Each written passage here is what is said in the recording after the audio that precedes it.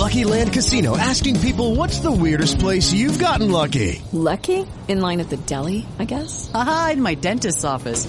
More than once, actually. Do I have to say? Yes, you do. In the car before my kids' PTA meeting. Really? Yes. Excuse me, what's the weirdest place you've gotten lucky? I never win and tell. Well, there you have it. You can get lucky anywhere, playing at LuckyLandSlots.com. Play for free right now. Are you feeling lucky? No purchase necessary. Void where prohibited by law. 18 plus. Terms and conditions apply. See website for details.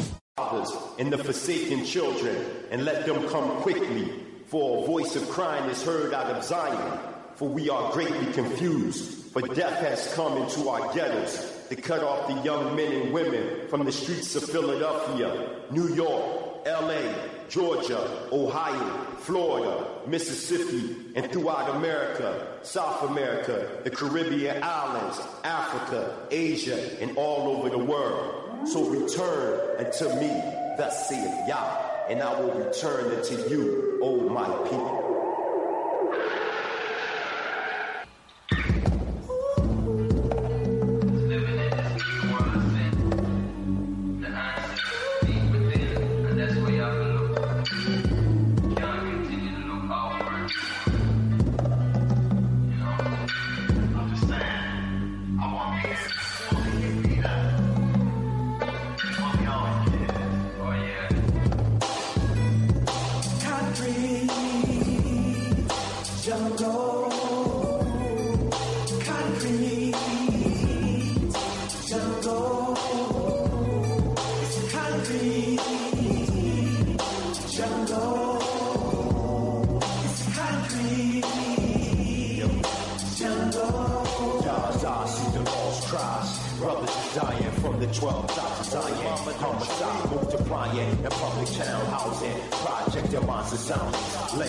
Of the slaughter for sacrificial violence. Change out, crack the council, holy violence at the birth. Friends fulfill the words of the prophets. Our cities, we curse with guns, crack holes and fools, plots. Intoxicated thoughts with the sickness of body.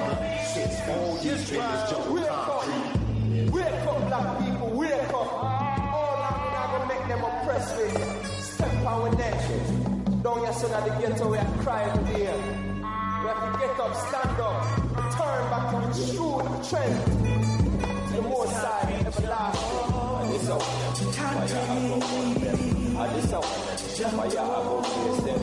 This up, fire I go on them. Fire I go on them. Fire shots, fire. Give me now. Yeah. The mighty lion from Zion ignites flammable iron. Tossing fire, leaving Babylon trying to escape is futile. Who child, this country jungle is too wild. That's why we got more than two styles. To adapt in the situation, too shy. And though the road is rocky, I'm ready to try the next mile to bring sight to the blind man and sound to the deaf child. We will survive in this country wilderness.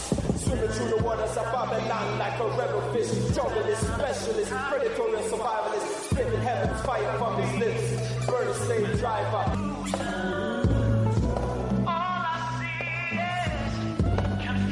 Welcome, listeners, to Time for an Awakening on Black Talk Radio Network. New media for the new millennia. This is a history and current events program from a cultural perspective. We find this program necessary because Hosea 4:6 states, "My people are destroyed for the lack of knowledge." But we as a people can turn this around. Proverbs 4:7 states, "Wisdom is the principal thing. Therefore get wisdom. And with all thy getting, get an understanding." Again, welcome to the program this evening with your host, Brother Elliot and Brother Reggie. The number to reach us this evening to join the conversation is 215-253-7263. That's 215-253-7263. The listen-only line, if you don't have computer access to a smartphone, iPad, tablet, or any other device, is 562. Yes, 605, I'm sorry. 605-562-3140. That's 605-562-3140. 40, and that access code is 958590 and pound. Again, that access code is 958590 and the pound sign. We'll be taking calls from that conference line. Again, this week, if you choose to participate from the conference line, you just hit *61, and we can see your call and get you involved in the conversation. That's *61 from the conference line. We're streaming live at 2 locations, www.blacktalkradionetwork.com/Time for an Awakening. That's www.blacktalkradionetwork.com/Time for an Awakening. And Time for Awakening streams live on TuneIn. TuneIn is a free app on any of your devices, your iPad, your iPhone, your desktop, your tablet. TuneIn is a free app. You can download it, and in the search engine, just type in Time for an Awakening. There you'll see the icon, so you can listen to the program live, even in your car. That's Time for Awakening, streaming live through the TuneIn app. Drop us an email at timeforanawakening@gmail.com. That's timeforanawakening@gmail.com. Time for Awakening also has a fan page on Facebook. Just type in the Facebook search engine, type in Time for an Awakening radio program. There you'll see a lot of interesting content always posted by Brother Edge. And before you leave that page, just hit that like button. That's Time for an Awakening radio program with the fan page on Facebook. Also, Time for Awakening Media has been launched in your address bar on any of your devices. In that address bar, just type in timeforanawakening.com. That's timeforanawakening.com. That'll take you to Time for Awakening Media. There you'll always see interesting blogs, articles, podcasts of the programs that you can download at a later time and listen or share with your friends. Also coming soon, some exciting new products that you'll be able to get on timeforanawakening.com. So make that one of your favorites. And put it in your address bar. That's timeforanawakening.com. That'll take you to Time for an Awakening Media. Tonight, we're scheduled to have 2 special guests. Miss Carolyn Hall will be joining us. She's one of the founders of the Black Expo in New York. That'll be in New York and this year. Coming very soon. She'll give you all the information on the Black Expo New York. And she'll be on with us to discuss the historical components of the Black Expo. And in the second portion of our program, we'll be joined by Obi Egbuna Jr., Pan-Africanist, playwright, and U.S. correspondent to the Herald. That's Zimbabwe's national newspaper. And we'll be right back to get the program started after a brief word from our sponsors. Mr. Moderator, our distinguished guests, brothers and sisters, our friends and our enemies.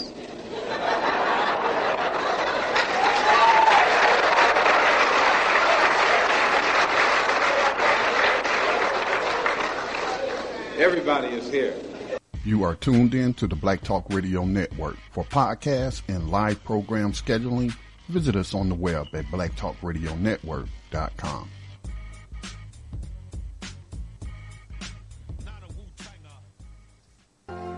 All Insurance Incorporated, an African-American owned and operated insurance agency in business for over 20 years, located at 231 Southeastern Road in Glenside, PA, with other offices in Germantown and West Philadelphia. Call now for commercial insurance quotes, homeowners insurance quotes, automobile insurance quotes, notary and tax services, representing over 15 major A-rated insurance companies, offering a discount on all notary services when you call in for a free quote. Call this number, 215-885-2444. That number is 215-885-2444. 215-885-2444. All Insurance Incorporated.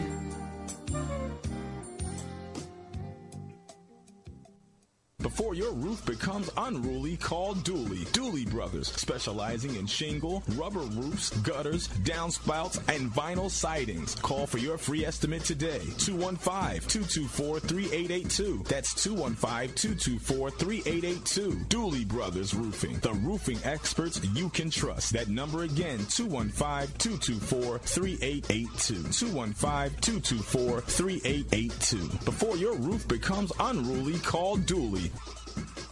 Are you one of the million conscious Black people who believes that we have the collective wherewithal to affect real economic and political change? If so, band together in solidarity by joining the 1 million conscious Black voters and contributors. Choose leadership that will work for the best interests of Black people. We can no longer sit on the sidelines and expect things to change for the better without a significant number of Black people playing a pivotal role in that effort. Will you be one of the million that recognizes that Black dollars matter? Are you that person who believes it's time to leverage our votes for reciprocity from politicians? If so, then you should join the 1 million conscious Black voters and contributors with members in 29 states and growing every day. We encourage you to sign up and help spread the word by sharing our website, IamOneOfTheMillion.com. That's IamOneOfTheMillion.com.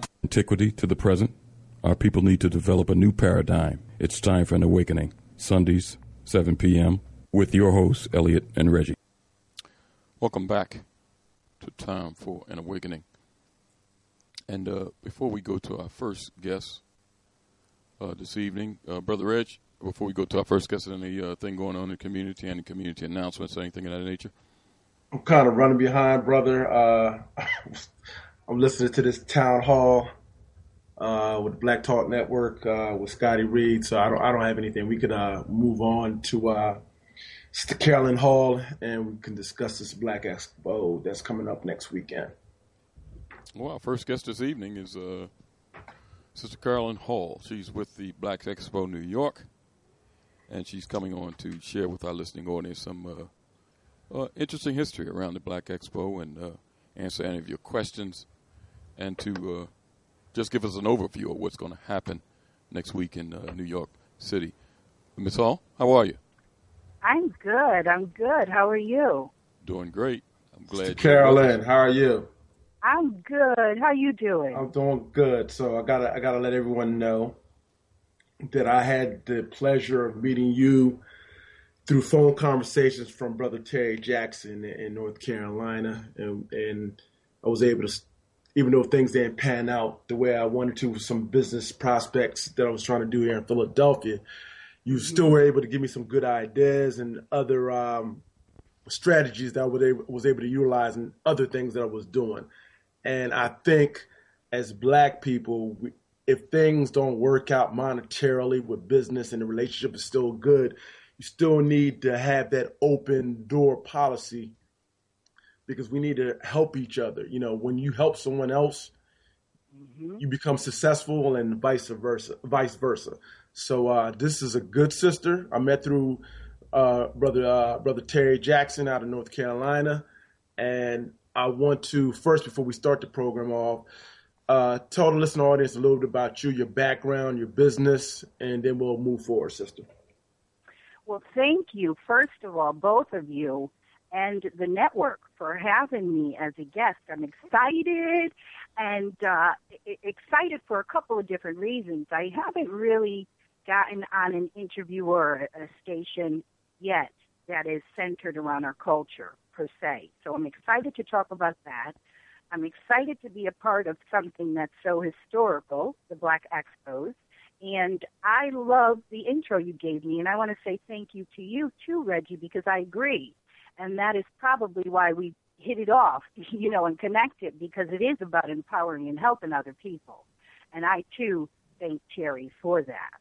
And that is what we do, actually. I'm the president of CL3 Agency, and we're a strategic market and event planning company. So everything pretty much under the umbrella when it comes to marketing and strategically and logistically, operationally, helping you structure your business. Once you get that structure, what are you going to do with that? You have to present yourself, whether that's online or in person. So we help people determine what's best for them, because there's different strategies for different type of industries. And then that, of course, filters out to how your what social networks, what kind of networks, like even with media, like yourself, that you need to be in. So we help them. We do the research for them and assist them how they need it. And we do focus a lot with our speakers and coaches because the core of CL3 is we have to be doing what we love to do. And that is educating people, encouraging them, empowering them, inspiring and motivating them, but also providing that ongoing support. So we do keep a fairly personable kind of feel to our agency and the clients that we sign on, and I do it on a yearly basis so that we can work with them throughout the year. So it's not just a hit or miss type of thing, because you got to grow together, you got to move, you got to shift, especially in this 21st century. You have to be innovative, and sometimes the strategy that you have on paper, you got to switch it up. So in order to do that, that's building lasting relationships. And in order for us to service you, we got to get to know you. You got to get to know us. We got to find the flow. So that's why we do this that way. The event planning component, the event planning component, I'm a firm believer that if you don't have events in your marketing strategy, you need to. So we haven't really done, we've been around for 13 years, and in the beginning we did a lot of events just to build our network and to use those live events to show people the caliber of what we can bring to them. But we haven't really done any individual company events. They're usually tied into planning conferences or symposiums for the clients, because I try to use our platform, our social network, to get them awareness. So we're pushing them in the spotlight. So that's the other thing I'm equally excited about, because what we're doing at the Expo is really our first tangible product. We're a service providing company, so I don't have any tangible products. Our clients do, books and learning kits and material, but we don't. So that's what we will be debuting, which we'll talk a little bit more about. But that's us in a nutshell. Okay. Thank you for letting us and listening audience get that bit of information. I see that you expressed helping people and individuals that want to do business or have ideas or different ventures that they might want to embark on, touching and tapping into their personal gifts. Can you elaborate on that? How that component is the engine or to start the process? It definitely does, because if you don't know thyself, how can I help you? If you don't know where you want to go with your dream, your vision, your passion, that's yours. You own that. I can't get into your head. So what we do is we do an assessment through a series of conversations with you, getting to know you, talk to you. We're able to ask you the right questions to pull it out of you. Because some people really, they may know, but you ever know something and then it's hard to find the right words to describe what you're thinking or feeling or what you want? Yes. So that's what we do. We have those engaging conversations, really from, and actually from a personal level. A lot of times a logo has a sentiment attachment to it. In fact, we encourage people, when you create a branding, that has to be some kind of personal connection to who you are and what your company is a reflection of you. And then you have that extension. What are your products and services now? So it all starts with that umbrella. What's your vision, your mission? What do you want to do? And usually I'll even say that. What is your ideal situation to get up every day? It's not going to work when you love what you do. So we all know that. But I say, what's your ideal situation that you wake up every day and you got to work on? What do you want that to be? And then once we help them identify, we help them find even the words, it really brings a lot of clarity to them and us, of course. And then we're able to find, suggest strategies and what direction you go after that. And I want to transition and allow you to elaborate and talk about the gallery, this Black Expo. That's going to be a gallery with a meet and greet on July 30th, 2016 at the New York Black which is the New York Black Expo, excuse me. I want you to kind of elaborate and talk about the climate that we're in now when we're talking about, we have police brutality, we have some inequities within the justice system, and how this ties in when you're talking about economics. The expo, we have this new thing. It's not new, but it's coming up with different people. We have a relationship with Let's Buy Black 365, and there's other groups out there that are pushing unifying and utilizing our dollar with people who look like us and have an interest in bettering our families, our children, and our communities. I just want you to try to tie in what's going on in this expo, how that can help alleviate some problems and also help as a buffer for us to come together. Loaded question. Well, not really even a question, but let me tell you why. Because what's currently happening, I would just want one elderly person that was in that era. Okay, let me start here. The Black Expo started back in the 1800s, first of all, okay? And the very first one was put together, because I don't want to missay anybody's name, 1895 in Atlanta, and I'm reading this from my history. Now as I'll let you know when I'm reading something because I did a lot of research and I put things, cut and paste and put it together. So I'll give the accolades where it goes, that it's not coming from my mouth. I'm just reading it. I'm reading this. It said the first Black Expo geared towards African Americans was held in 1895 in Atlanta to help further educate Americans on African American accomplishments. Keyword, accomplishment. Don't forget that. Even though many African Americans, freed and otherwise, were already credited with numerous inventions and technology advancements which helped to modernize the country during the years of slavery and for the 3 decades after. But it was in 1895 that when Atlanta hosted the Cotton States and International Exposition, and that's where they had all the services and products of all the many African-American entrepreneurs in America were showcased. So that one paragraph alone encompasses the history of the Black Expo.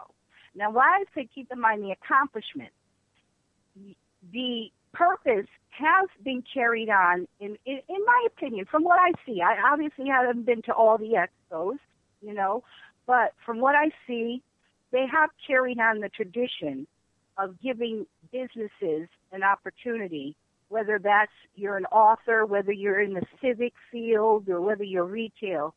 They do give that African-American community the opportunity to advance their business, showcase your business. What are you doing in the community?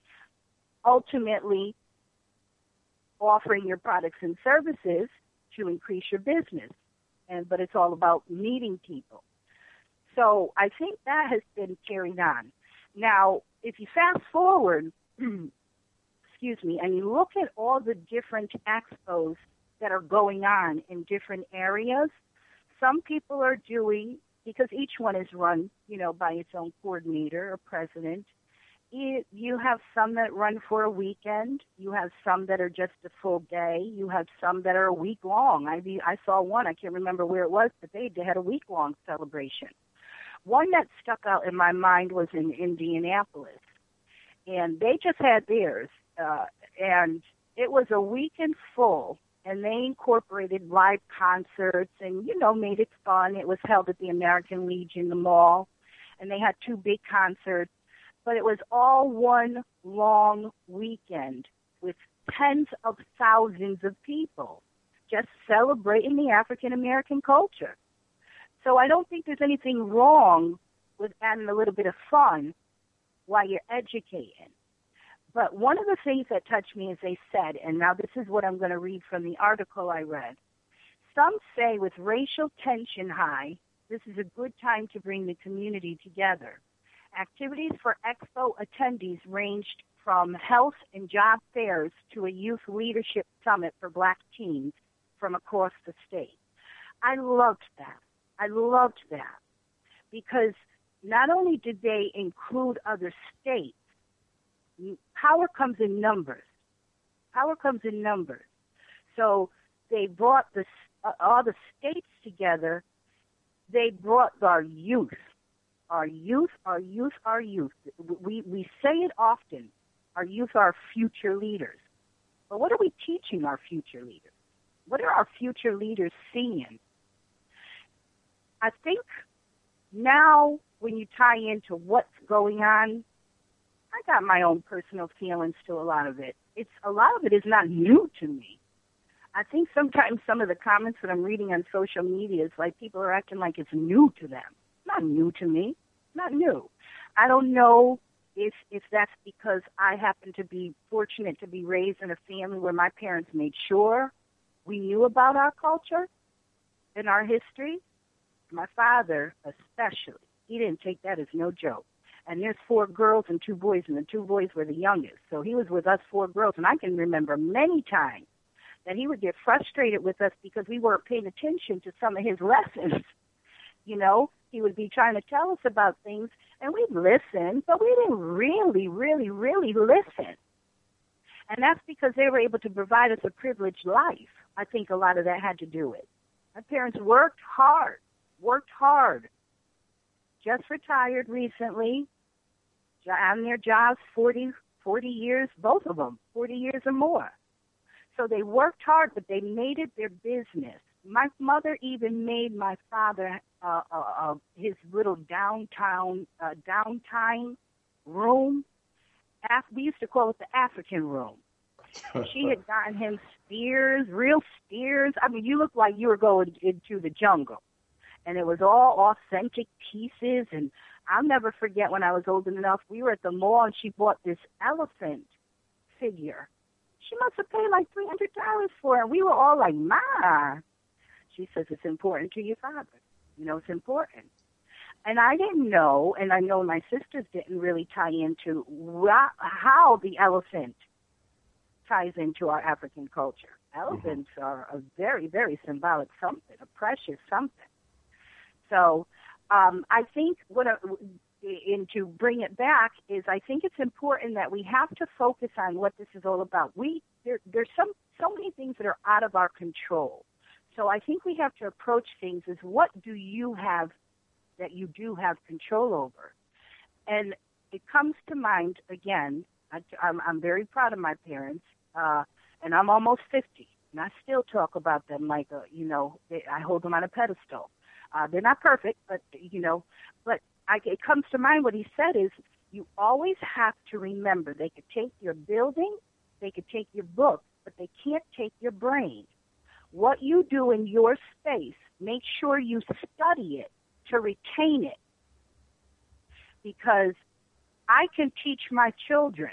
They can make us have to run to the forest.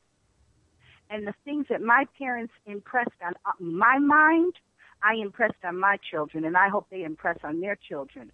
But there were survival things in those lessons. And at the time, you didn't see it. But as you get older and then you get in this mess that we're in, there are so many things that come to mind that they taught us.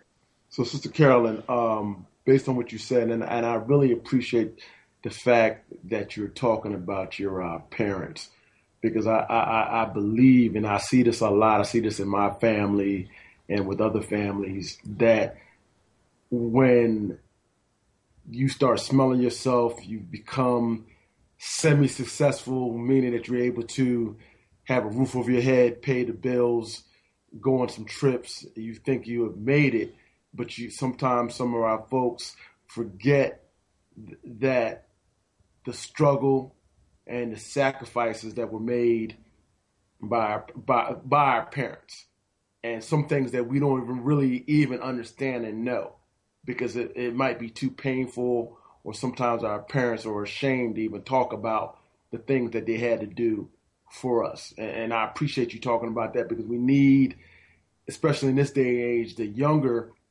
folks and generations have to have an understanding of that oral tradition and that lineage, and be able to talk about, the mother and father, what they did, the grandparents, the great grandparents. I think that's the essence. Now I want to tie this into the Black Expo. There's arts and economic development, and I want to see how you're tying in, because I know art is something that shows our creativity. Art. I had someone tell me at one time, I never looked at myself as an artist. I could write, I could do different things. He said, everyone's an artist. You just have to, you just have to look at yourself, and your expression of yourself in this world makes you an artist. It doesn't have to be defined by someone white telling you what art is and what art is not. Everyone is here when you express yourself. When you express yourself, therefore you are an artist, period. And I know that this is something that's not taught to our children in that type of way, but when I interact with younger folks, that's how I speak to them. If you can't draw, it does not mean that you're not an artist. When you open your mouth and you express yourself, therefore comes your art. And I want you to tie the art, the economic development, and this Black Expo in New York. Well, that's that tangible product I was talking about. We have a booth space. I did start out, let me make it clear too. I did start out on the team, and I was on the team since March, and then recently I have so much going on and things to that nature that I'm no longer on the team, but I am still an exhibitor. So Mark Jenkins, I want to thank him on air, because he was good to us us on the team by letting us go ahead and get some space. So I thank him for that. So that got me to thinking, well, what am I going to do in my space in front of all these thousands of people? I didn't necessarily want to do anything where we're just service providing and passing out information. I mean, that's all well and good, but that's not what I wanted to do. I wanted to really take advantage of this time to get in front of all these people. So that's what happened. I had been working on our first tangible product, which is a walk-through gallery. And I needed it to be something so trailblazing, so innovative, so not on the map, that every event planner out there is going to want to be calling us, because it's designed to not only be visually appealing to the eye, I want it to be eclectic, eccentric, inviting. So you're just like when you go into a real gallery, because it's a replica of a brick and mortar gallery that we bring to your event. We go according to what your theme is, and then obviously the pieces that are displayed will go according to that theme. It starts out by picking, okay, well, what's going to go on the walls? So we call them the legends. So again, whatever your topic is, let's say it's flowers, then we would, do our research. I'm research queen of the world, so I would do my research on, I like history, so I like to tie in historical things. So I would say, who was the first woman or male, depending again on the event, flower, horticulture, person that went into business, or whatever the theme is. Sometimes the events are educational. Sometimes they are art-based. So we'll go according to that. And then, so we call them our legends. So then I pick artists, and I say to the artist, these are the legends, that the images that we want you to put on the wall, not every single one, but this is what you will draw. You reflect. I give them the bio. I give them the artist, the legend, the individual, the bio, the headshot, and I say, be creative. I don't care if it's I want sculptures. I want such a variety. This one is going to have more just wall displays. But going forward, I want to mix that up. I want sculptures, just like how you're saying. Everybody automatically thinks it's painting. It's not. I want photographers. I had one woman that was going to be a part of the gallery, and when I told her the theme and we're talking, and she was like, well, what am I going to do? I said, I don't know, but it has to tie into African American culture. And automatically her creative brain, goes into play, and she's like, oh, how about I take a picture of the Nigerian flowers? Because she liked to take pictures of the flowers, nature. That was her genre. And I said, perfect. So I don't know it all. I know my specialty. I know my strengths and weaknesses. So I asked for help. When all I could do is tell you what the theme is, and I'm looking to you to make the gallery what it should do. So the bottom line is the gallery is going to make your event pop. It's just going to make it engaging. But the flip side is, you know how you go to a gallery or a museum, and next to the image, you'll see a little plaque or something in a frame that will describe the picture or the artist, the history of something. I want it to reflect that. So that's where the education piece is coming. So as you're walking through our gallery and you're checking out the pictures, we're going to have curators that will be engaging in conversation with you. So it's a great way to open up dialogue, to get people's opinion and all that kind of good stuff. And then the third component, which makes us so unique, is also within the gallery, we do things to help gather contact information. A lot of times when you go to an event, what's the basic thing that you see? You're signing in a registration when you come in. Sometimes people will add their email, sometimes they won't. Sometimes the registration list has an email slot, sometimes it doesn't. So we make it our business that we're doing a variety of little different things, and I can't tell all my tips, but I know how to engage that and how to pull that out of people. And I can tell you the secret is relationship building. So when we're talking to people and engaging them, they're kind of letting their hair down, they're enjoying the art, we're talking about history, they're feeling enlightened, I'm feeling enlightened, because you'd be surprised how many times that you learn from those that you're talking to. So now I'm going to say, hey, you didn't put, did you submit your registration? Did you submit your email? Or is there a way that I can contact you and we have a special going on? So maybe what they didn't do at the registration door, they'll do with us. So that's the three components to it. But I want to add, I know I got lengthy on that, but I want to I want to end that part of it with saying I am so honored and full of gratitude to say that Carl Kanai, the urban fashion designer, has agreed to be a part of the gallery. And he has such a beautiful spirit.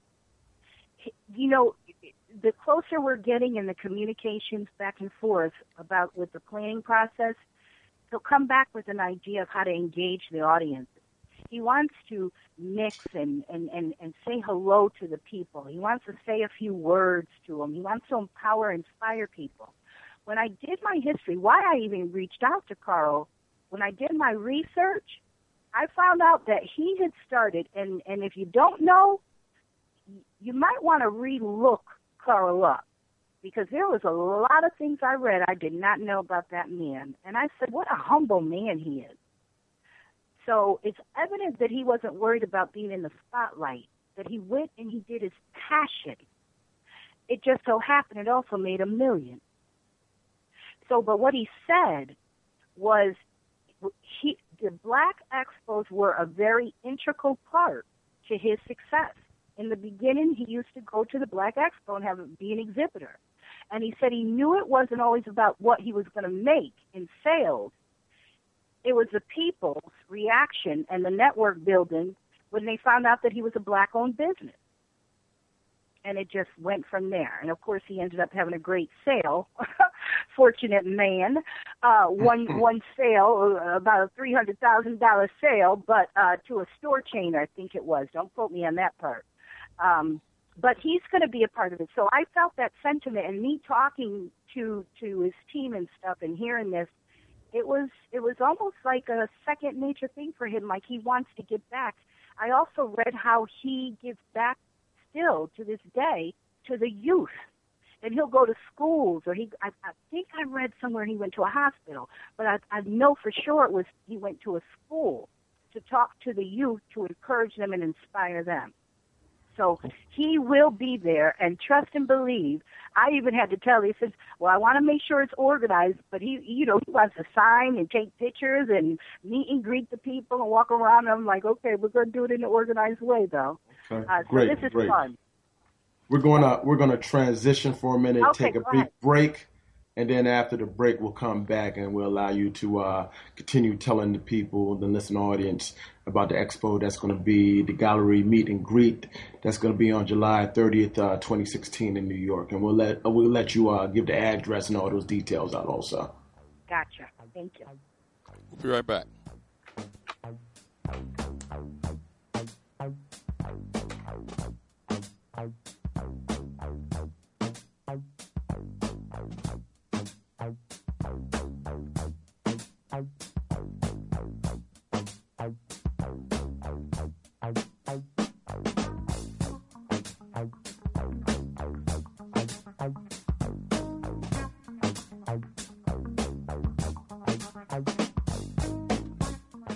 You are tuned in to the Black Talk Radio Network. For podcasts and live program scheduling, visit us on the web at blacktalkradionetwork.com.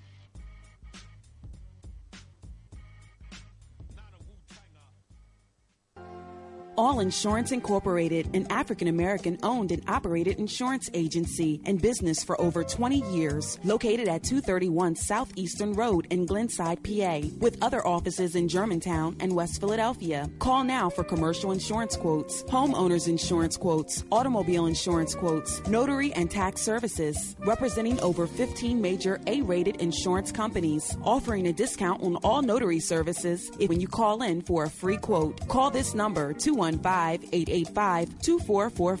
That number is 215-885-2444. 215-885-2444. All Insurance Incorporated.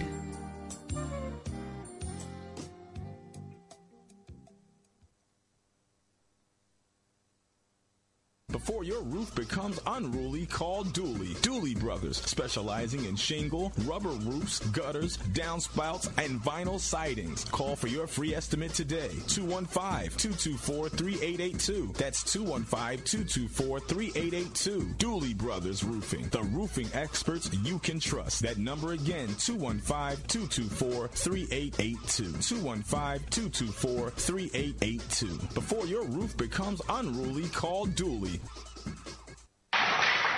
The economic philosophy of black nationalism only means that we should own and operate and control the economy of our community. You would never find, you can't open up a black store in a white community. White man won't even patronize you. And he's not wrong. He got sense enough to look out for himself. And you who don't have sense enough to look out for yourself.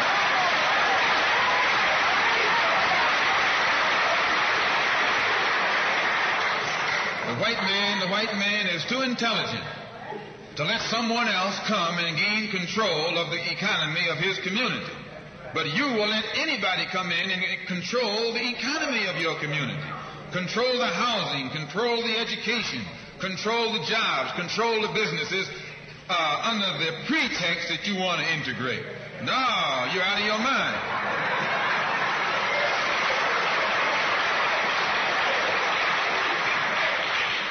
The economic philosophy of black nationalism only means that we have to become involved in a program of re-education to educate our people into the importance of knowing that when you spend your dollar out of the community in which you live, the community in which you spend your money becomes richer and richer. The community out of which you take your money becomes poorer and poorer. And because these Negroes who have been misled and misguided are breaking their necks to take their money and spend it with the man. The man is becoming richer and richer, and you're becoming poorer and poorer. And then what happens? The community in which you live becomes a slum. It becomes a ghetto. The conditions become run down. And then you have the audacity to complain about poor housing in a run-down community. Why, you run it down yourself when you take your dollar out. This is what we have to do. Now, the other thing we'll have to do is this. Always anchor our external direct action with the power of economic withdrawal. Now, we are poor people. Individually, we are poor when you compare us with white society in America. We are poor. Never stop. Forget that collectively, that means all of us together, collectively we are richer than all the nations in the world with the exception of 9. Did you ever think about that?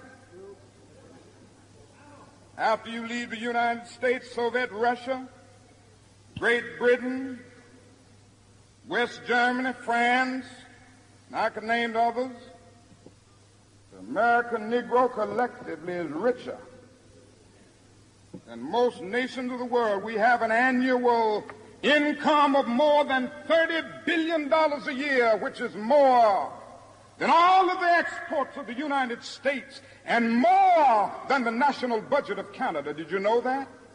That's power right there if we know how to pool it. Children are concerned. Now, if you are not prepared to do that, we do have an agenda that we must follow.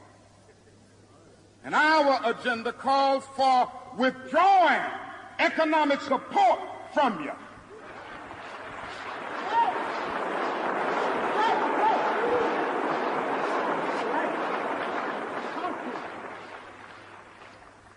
So as a result of this, we're asking you tonight to go out and tell your neighbors not to buy Coca-Cola in Memphis.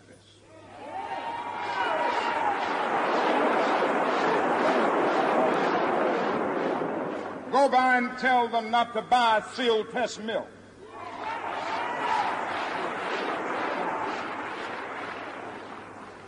Tell them not to buy, what is the other bread? Wonder Bread. And what is the other bread, come to Jesse? Tell them not to buy Hart's bread.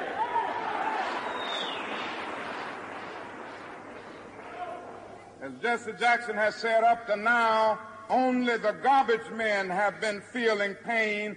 Now we must kind of redistribute the pain. Welcome back to Time for an Awakening, and we're joined in conversation this evening with Miss Carolyn Hall. Miss Carolyn Hall is one of the organizers for Black Expo 2016 in New York City. And she's sharing with us some of the details on what's going on. Ms. Hall, before we get back to any questions, and if you want to be involved in the conversation, you can dial 215-253-7263. That's 215-253-7263. Ms. Hall, give out the dates and everything, the admission for the expo, anything the listening audience needs to know. And then we'll recap it again before you leave. Absolutely. It's this coming Saturday, the 30th, at the Times Square Sheraton Hotel. The doors open up at 10, and then it closes down at 8. It's a variety of the exhibitors, a little bit of live entertainment, a little bit of professional speakers will be on the stage, as well as I believe Carl is still going to be on the stage for a couple of minutes saying a few words. And then we also have an award ceremony where Mark Jenkins wanted to honor some black businesses in the, I don't know if it's only in New York area. I believe it's centered around that, though. And I recall the magazine. There's a magazine that Mark will be launching and announcing. And then there is also, I believe, the Chamber of Commerce. I know that Mark is doing something with trying to start a Chamber of Commerce. You can't quote me on that. I know if it's not going to be announced at this event, I know it's coming soon. So it'll be a great atmosphere. And as I was listening to the commercial, it brought me back to what you had asked is how do you tie that into what's going on? I got so excited and got veered off about Carl and the gallery being a feature in the gallery. And we also have Salma, best-selling author Salma Arzu Brown, who is the author of Bad Hair Does Not Exist. And I'll talk about her when we open that part up again, because that ties into what some of the display work will be. She is Garifuna descent, Honduras, so it's the Afro-Latino culture. So we're going to be celebrating the west and central parts of Africa in some of the display work. But what I wanted to, he jarred it, and you had even said it, how does that tie into what's going on now? And I had talked about how we need to be the leadership and tying in the kids being involved. But everything the excitement that you heard me talking about, all these exhibitors that are going to be here, all the excitement everybody's feeling is a positive tip. It's all on a positive tip, because it's about showcasing what you're doing in your daily life, and that's being in business. So we can't find the sun in the gloom. It's a personal choice. Some of the reaction to the tragedy that's going on, and I don't even know if tragedy gives it enough justice.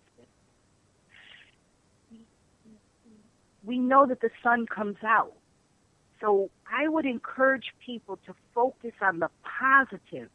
What are you going to do to keep the positive, to keep the unity? Because if you got a group of negative folks pumping each other up, then you're going to have violence. You're going to have violence because everybody's going to be mad. You want to go beat somebody up because you're pissed off. We need to calm that right down, because just like a gunfire, all them innocent kids in the playground, because the two gangs are fighting, that's what's going to happen. There's going to be a lot of innocent bystanders. And then it goes back to the black-on-black crime. So it's a big trickle effect. So we can't allow this negative crap and injustice to bring us in a space where we don't stay focused. And you got to build your brother. You got to build your sister, because power comes in numbers. So I'm not trying to be with that crew that wants to stay pissed off. I want to be with that crew that can be pissed off and do something about it in a positive way to make the change, because change can still come. It's a challenge. It's a struggle, and it's only a few, but that's okay, because I want to be a part of that few and do my part in my own little world. So in my little gallery, in my little space as an exhibitor, I'm going to do my part. And I think a lot of that has to come with cultural pride. Where's our pride? Where's your pride? Sister Hall, let me ask you a question. Because you mentioned gave us an overview of the history of the Black Expo, and it's over 100 years. Is there any records kept of the participation of certain cities, certain areas in the Black Expo that people have gotten involved in businesses? Are there any of those type of records kept? And the reason I'm asking you that, well, I'll let you answer that question, and I'll give you the reason. No, tell me why, because my answer is Google. I got my research with Google is where it started. So it's as easy as Google it. History of Black Expo. But go ahead. The reason I'm asking, because I know that it's a mindset change that our people really need, especially at this point, because years ago when our people came up from down south during what they considered the Great Migration, our people came up for jobs. They didn't come up to go into business. The overwhelming majority of black folks came up here to get a job or a decent job where they could take care of their families. And that mindset really hasn't changed. You know what? I can hold my question because let's get this caller involved. 804 area code. What's your name? Where you calling from? 804? 804? I think we lost it. You still there, Sister Hall? I am. Oh, good. I think we lost that call. I guess they'll call back. Hopefully he calls back. Yeah. Or he or she. Well, the reason I asked that question is because when our people came up during that period of what they considered the Great Migration, we came up for jobs. And that mindset really hasn't changed among our people. If our fathers or grandfathers had a decent job, they encouraged us to get a good job. But we can see now that environment for having a good job and staying on it for 30 years or 40 years and retiring with the gold watch, that those times are almost gone away with high-button shoes. So it's really incumbent for our people to really get in the mindset of going into business for themselves. But that takes, for some of our people, it takes a risk because they don't see themselves as stepping out of that comfort zone of having a job. And if they give up their job, they might not be able to get another one. Talk about the way you kind of deal with that mindset. You know, you tapped into it when you said that CL3 encourages three things. They encourage, they inspire, and motivate. And that's one thing that our children are not taught in a lot of these educational institutions. And, you know, that they're not encouraged, they're not motivated, and they definitely don't inspire them to be anything. So it's almost a re-educational aspect with the adults and children. So talk about that from that point of perspective, where our people really need to develop a new mindset, because the days of getting a job and retiring for 30 years is gone. Well, first thing I want to say before I forget is you can still try to create a business and build it if you have to still punch in a secular job, a 9-to-5 job. Okay. That's number one. So you have to you have to know what you want to do, and if you want to start a business, you can. So that's what I would say to that person. But then, as you're saying, the reality is something you have to pay attention to. So then I would suggest that person network and associate with people that can empower them to do just that. Because you have to learn how to balance, right? Because if I have to still, which I think every business owner that you may talk to, there's been a time or two that they've had to work a 9-to-5 while they're building their business. So you can't tell me it can't be done. See, I wouldn't buy that from them. Okay. What I would say is let me work with you on, you might need some assistance on how to have some time management and balancing that. Because then you have to take into consideration your family. You're managing your family, and then just, we all know, everyday life. So it will be a challenge. That's why everybody's not a business owner. It's not an easy thing to do. Okay. And those that say, oh, I want to own a business, they're out of business real quick because they don't want to do the work. So now let me recircle. Did you notice how when you read the, and I'm going to share that too, I was looking for the website while you were talking when you asked me that, to where I got this information about the history. But one thing that touched me is it started with a group of prominent African-American men, the Expo. So yes, those prominent men obviously were in business and had done something to become prominent, right? That started with a core group of leaders. Those leaders took it and made it their mission, made it their job to empower that general worker or laborer, whether that meant come on and work for my company and give them advancements when you get promotions, you know, is because it's based off of your work performance. So that's even a form of empowerment. I've even been known to say, if you choose to work at, and no disrespect at all to anybody, but if you choose to work at McDonald's, I'm going to push you and encourage you to become a supervisor at McDonald's. So don't get caught up in what your neighbor is doing. This is your life, your footprint, what you do. So you've got to make the best of what you're given. And if I can hear stories about people that are in the most horrific situations and end up going to college or end up starting a business or end up getting a good job, forget even starting a business, then that means you can do it. So when I see, and we can talk about probably millions of people that have been in difficult, challenging situations that have overcome that to achieve something very great and grand. And it doesn't always include being a business owner, but it's that you talk about mindset. There's nothing more powerful then when you feel good, you build your confidence, you build your step, literally the steps you take become more proud. You know, your chest starts sticking out, your head is up, you start waking up and showering and getting ready, singing, ready to go to work. Too many times we're humdrumming, dragging, don't want to go to work because you hate what you're doing. Well, if you hate what you're doing, then what are you doing about it? If you have to be there, then you do what you have to do. You do what you have to do. But it doesn't mean that you can't be making plans for something else. And then associate yourself with people that can help you make those plans, dreams, and visions become a reality. So back then, Booker T. Washington, Bishop W.J. Gaines of the African Methodist Episcopal Church, and other highly respected citizens in Atlanta came together at a table, and they discussed how to include the African American in the exposition.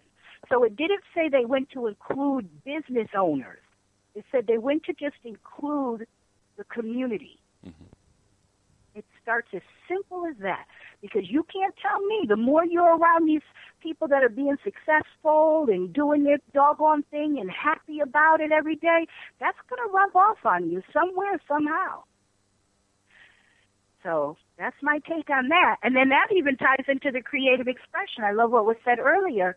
People automatically relate creative expression with painting a picture. There's so many different varieties, but personal creative expression is just that. How do you personally create your expression? And then now let's go even to tie that into the current situation.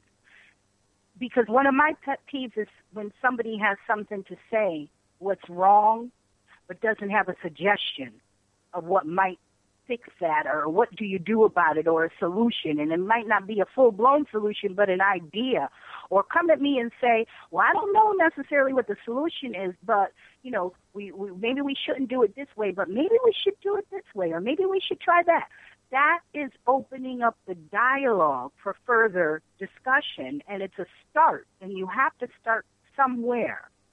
So whatever, if my way of contributing is to trigger certain things in your brain so that you go back in the mirror and ask, what are my gifts? What do I like to do? That's what I ask people too. What do you like to do? You'd be surprised how many people don't even know what they like to do. I guess some people might call it a hobby. A hobby is something you know what you like to do and you do it often, or you do it in your free time. I want to get even deeper than that. I want to know, what do you like to do? And then you can decide if you want to make it a hobby or if you want to make it a career.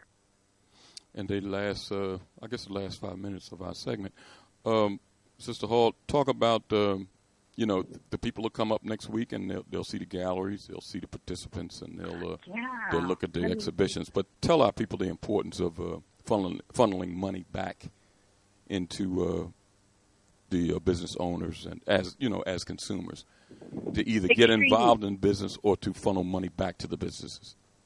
Extremely, because that's another thing, and I have to be careful when I talk about it, because I'm very direct, in my words.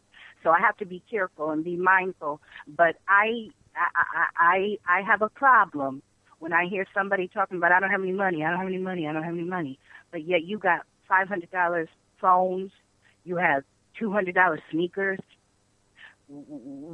You have money, obviously, unless you stole it. But where did you buy it? You don't have to go to a black business to buy everything in your house. I wouldn't even advocate that. I wouldn't even say that. That's unrealistic. But I don't think it hurts that when you have a new business and you find out that it might be your culture, and we can even take this outside of the realm of our own culture. I think it's just about cultural pride. Different cultures. Take the Latino culture, just for example, and what do? They service their little corner stores, right? They service a store when it's a new one in town. In Asian, we can go down the line. So I think it doesn't hurt to make a conscious effort to once in a while make a conscious decision to shop in a store of your culture. And if you aren't able to do that on a daily basis, because I know I run to Stop and Shop, so I won't even try, But when I got to get groceries real quick, I do. So I'm not looking for the black grocery store. I don't have any around here in my area, but that's not my point. My point is, when you do have things like this Black Expo, what's your excuse now? You had money to spend everywhere else, but you don't have any money to come and support these businesses in your culture. So there are some. Okay, time is going. Definitely. And when I was working on the team, let me tell you something. I built such great relationships. I have met some wonderful, wonderful people virtually, and we literally are so excited about being able to meet each other in face to face, because we know that there's going to be some funneling back to each other. So again, it goes back to finding that network. Find that core of people that you rub to, because you have to have a synergy. That's my favorite word. You got to have a synergy. So find the one that you have a synergy with, and every once in a while, go ahead and buy it. There is and the other thing is, when I was telling you about the other expo that had all those states come together, I do my research, and I found there's a company that has air fresheners that's doing extremely well. It's called True Breeze, BREEZ as in zebra .com. Actually, it's True Breeze Scents, SCENTS.com. Check them out. He's offered to sponsor the gallery. He's out in Florida, but it's a black-owned business, and it has a healthy, I want to say organic, but it's air freshener for your home, for your cars, and everything else. So I just personally make it my business to get to know businesses, and then I see what rubs well or fits within the matrix of the projects that I'm working on. But at the expo, we got some great people. We have shifty people. They're doing wonderful things. He's one of the biggest promoters out of all the exhibitors and has been from day one, Mr. Derek Scott. We have Solma Arzu-Brown. I mentioned her. We have a lot of health conscious, not a lot actually, because Mark wanted to make sure it wasn't too highly competitive of two of the same companies. We have authors, Anna Bella. She wrote her first book. So there's new people, and then there's people that are seasoned. We have the New York State of the Department of Corrections will be there. So the tickets right now, actually, if you go to www.newyorkblackexpo.com, click on the ticket tab, and it'll take you over to where you can buy tickets. They're on sale, 2 for $25, because normally they're $25 each. Okay. So he's running that. Mark is running that all the way until the end of the month, the 29th. So it would be a good time. He has a fitness person that's going to be a speaker. I don't know her, so I can't speak on what she, does. I know what I see, but it'll be a good opportunity, if nothing else.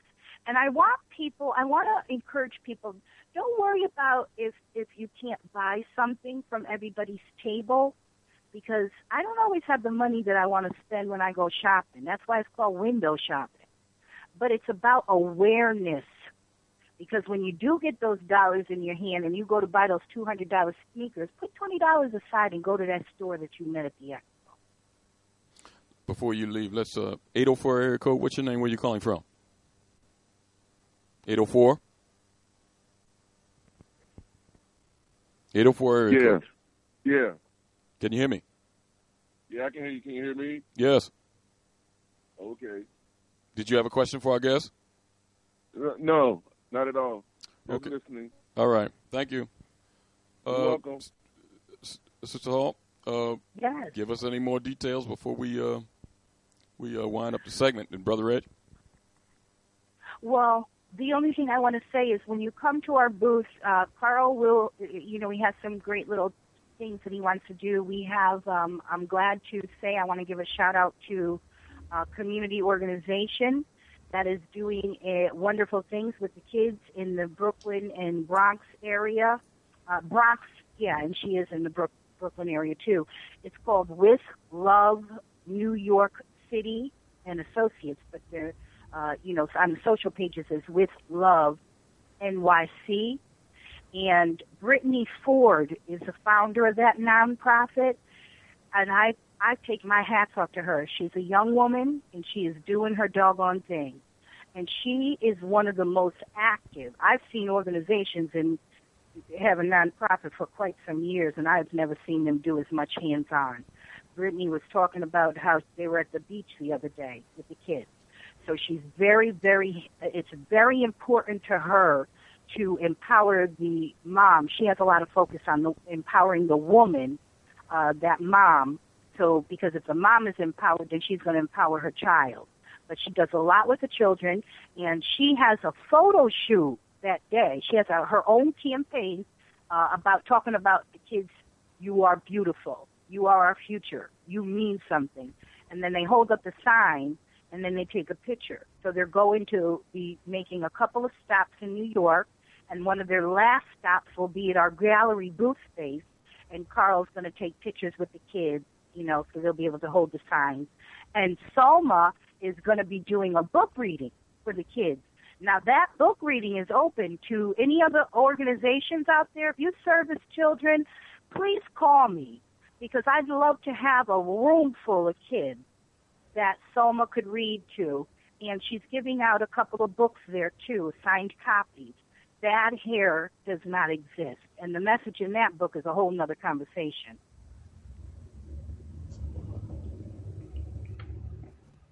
Well, Carolyn, I appreciate all the information about the Black Expo that's going to be in New York this Saturday coming up. Please give out your agency's website, any contact information, email for you. So if anyone that's in the listening audience has a business, wants to start a business, and they want to connect with you for you to help shape and draw out the best in them, they'll have your information. Absolutely, and you just jarred my memory. In the gallery, I have a couple of spaces. I told you I want a variety up in there. I have a couple of openings. If there's any artists out there, again, I want to keep it as inviting and eclectic, so don't think that it won't be accepted. Give us a call, because I have a couple of spots for your work, your creative pieces, to be included in the gallery, to be displayed, okay? My number is 203-565-6170. My website, www.C as in Charlie, L as in Larry, the number 3, agency.com. So CL3agency.com, 203-565-6170.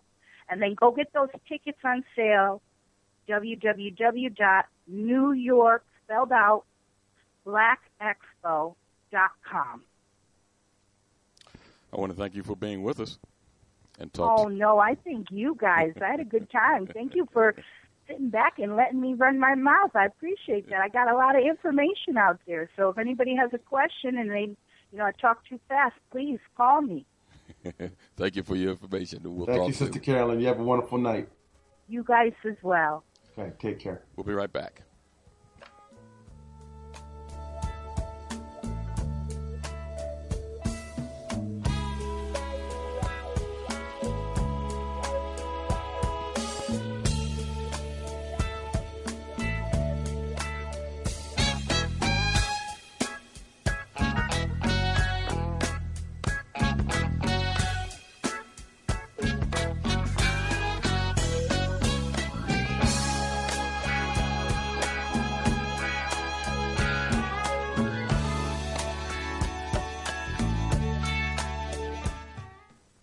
You are tuned in to the Black Talk Radio Network. For podcasts and live program scheduling, visit us on the web at blacktalkradionetwork.com.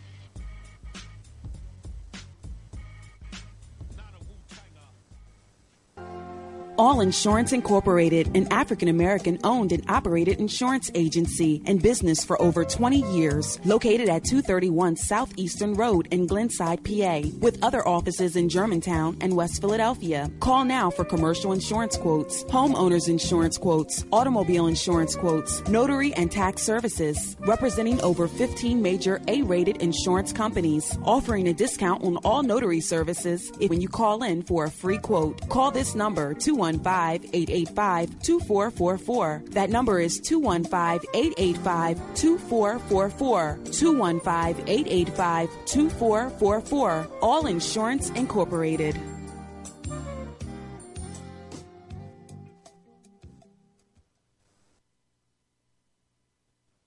Before your roof becomes unruly, call Dooley. Dooley Brothers, specializing in shingle, rubber roofs, gutters, downspouts, and vinyl sidings. Call for your free estimate today. 215-224-3882. That's 215-224-3882. Dooley Brothers Roofing, the roofing experts you can trust. That number again, 215-224-3882. 215-224-3882. Before your roof becomes unruly, call Dooley.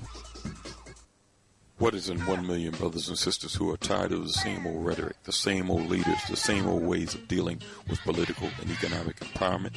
If you realize that nobody's going to save black people but us, if you understand that no existing political party prioritizes the best interests of African Americans as a collective, if you believe that leadership is as leadership does, and this means that the best leaders for the black collective must come from the ranks of those who place and hold the best interests of black people foremost and uttermost, if you understand that black people must develop the mindset and the will to finance their own racial uplift organizational efforts, then get involved with 1 million conscious black voters and contributors. The movement is now. Go to www.IamOneOfTheMillion.com. That's www.IamOneOfTheMillion.com. It is now commonly recognized that white people do more drugs than blacks and Hispanics, but go to jail for it far less often. White kids also smoke and drink more than black kids, which most people would assume should correlate with youthful rebellion or rowdiness. But it's the black kids that are expelled from school at far higher rates than those hard-smoking, booze-swilling whites. What the numbers are really telling us is that the way black people actually behave is not nearly as important as the way the state intervenes in black people's lives. Crime statistics do not measure actual crime. They measure arrests and convictions. In that sense, crime statistics are actually measurements of the activities of police, prosecutors, and judges. Black people are simply the objects that are being acted upon by the criminal justice system. Now, this doesn't mean that black folks don't engage in their share of crime. It simply means you can't measure the prevalence of crime or antisocial behavior in the black community by arrest and conviction statistics or by expulsions from school.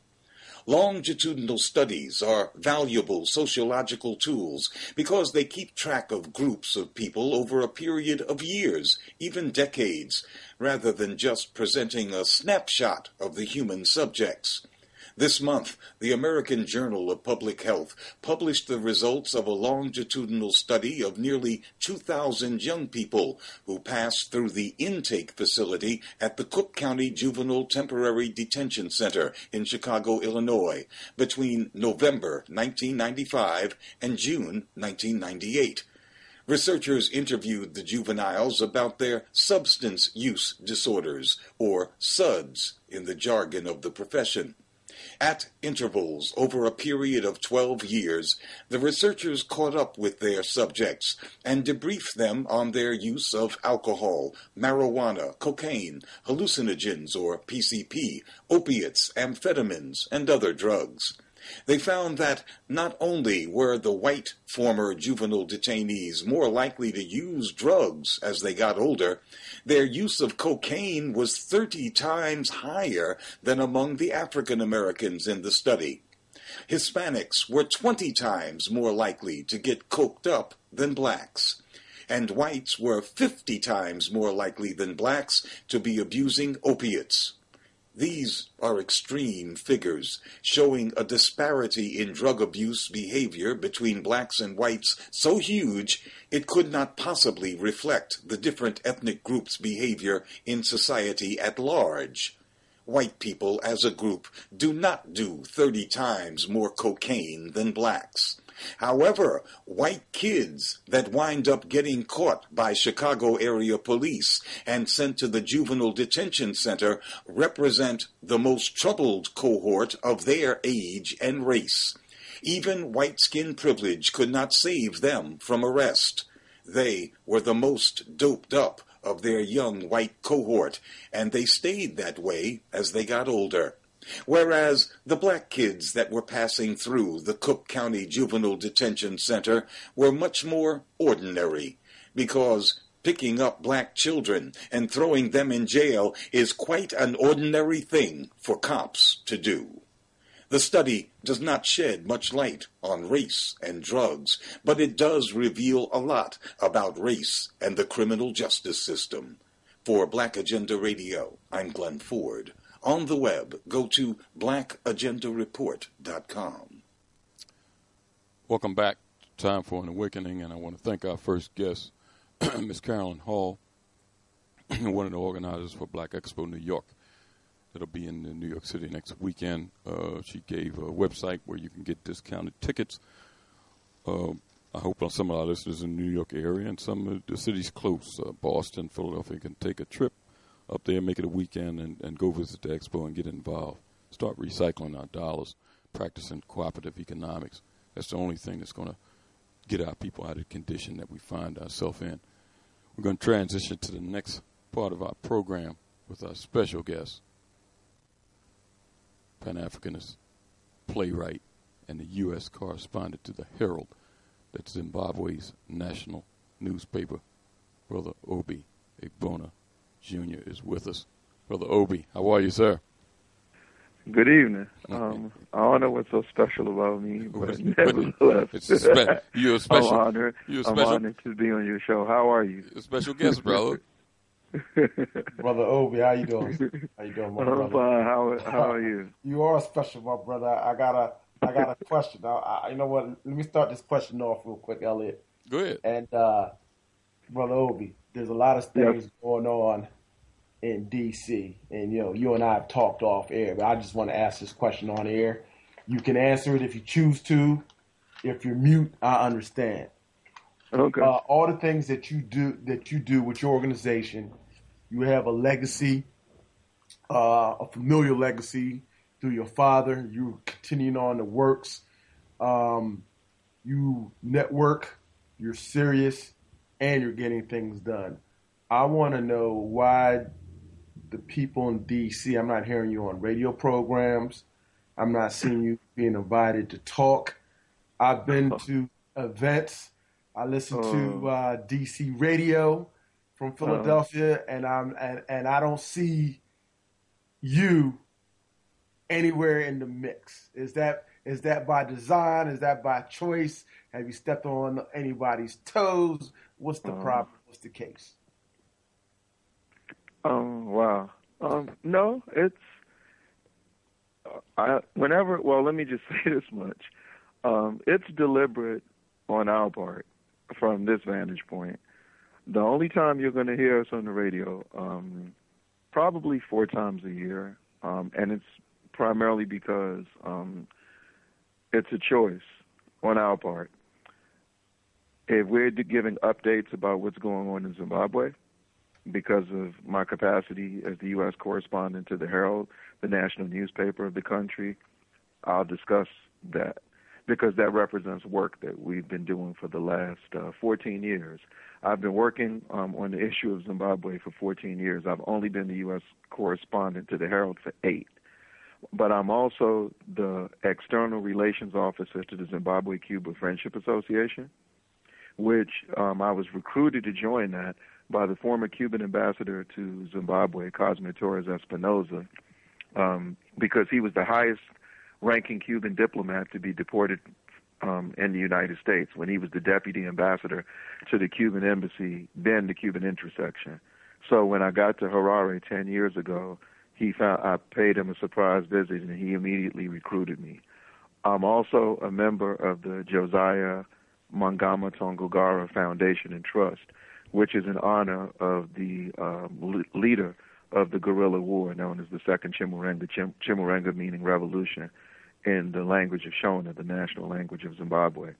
So if I'm not on discussing those things, if I'm not on discussing the Merging Our Experiences education project that we have launched, if I'm not talking about the plays I've written about Zimbabwe, we've done 3. One has been performed about Sally Mugabe, the country's first lady, President Mugabe's first wife, and we've written two more that have yet to be put on, but we've written those. If we're not talking about the Battle Cry for Cuba in Zimbabwe project, which I've had the honor of producing with Mutulu Olubala, affectionately known as M1 of the internationally acclaimed hip-hop group Dead Prez.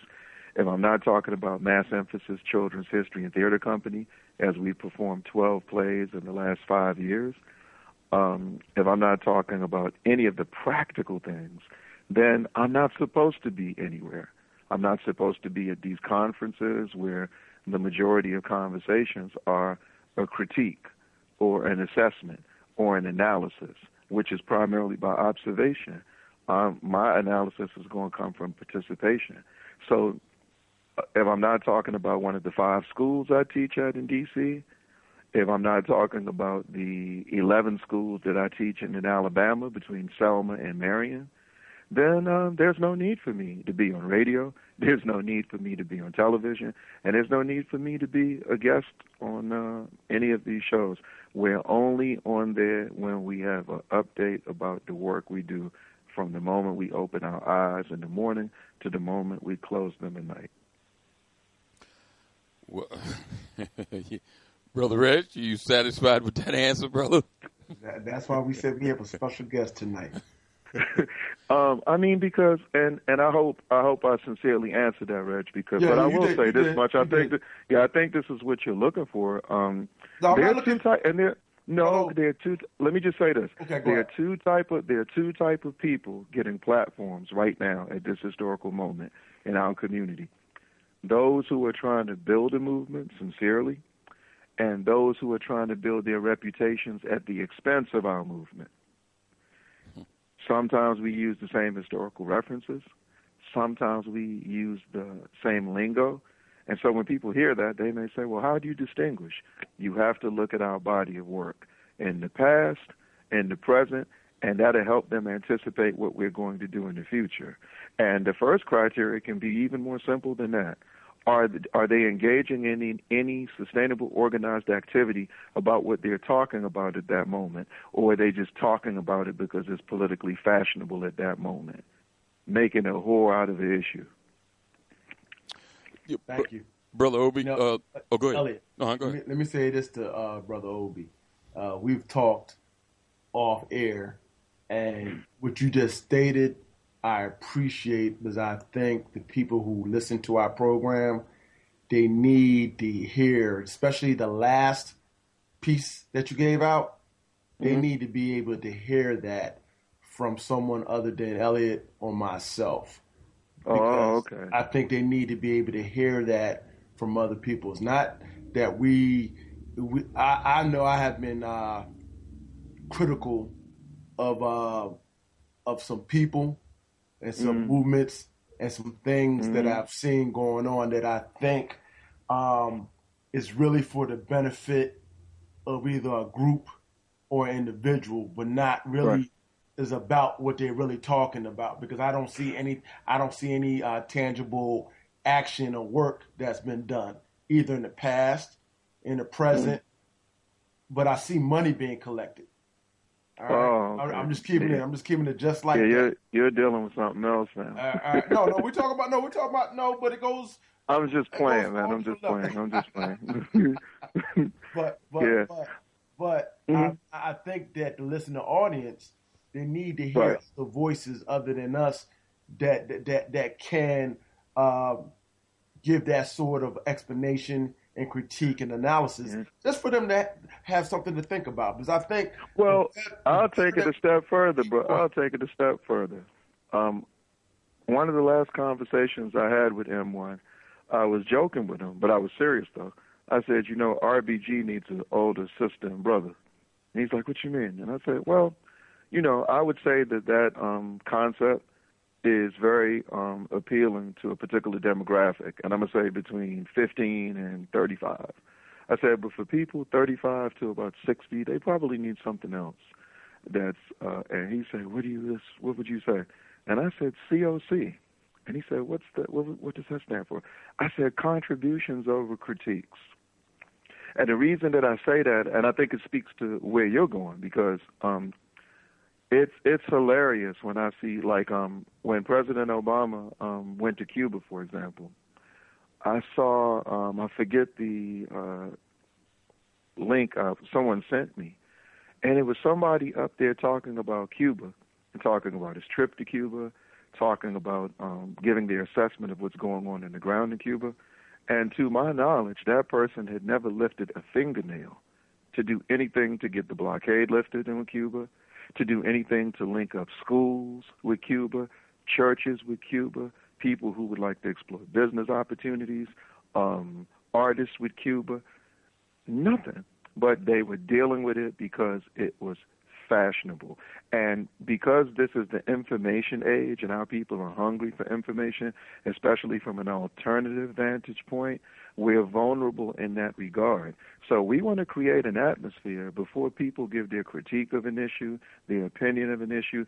They have to state if they have ever contributed any labor in relationship to that issue.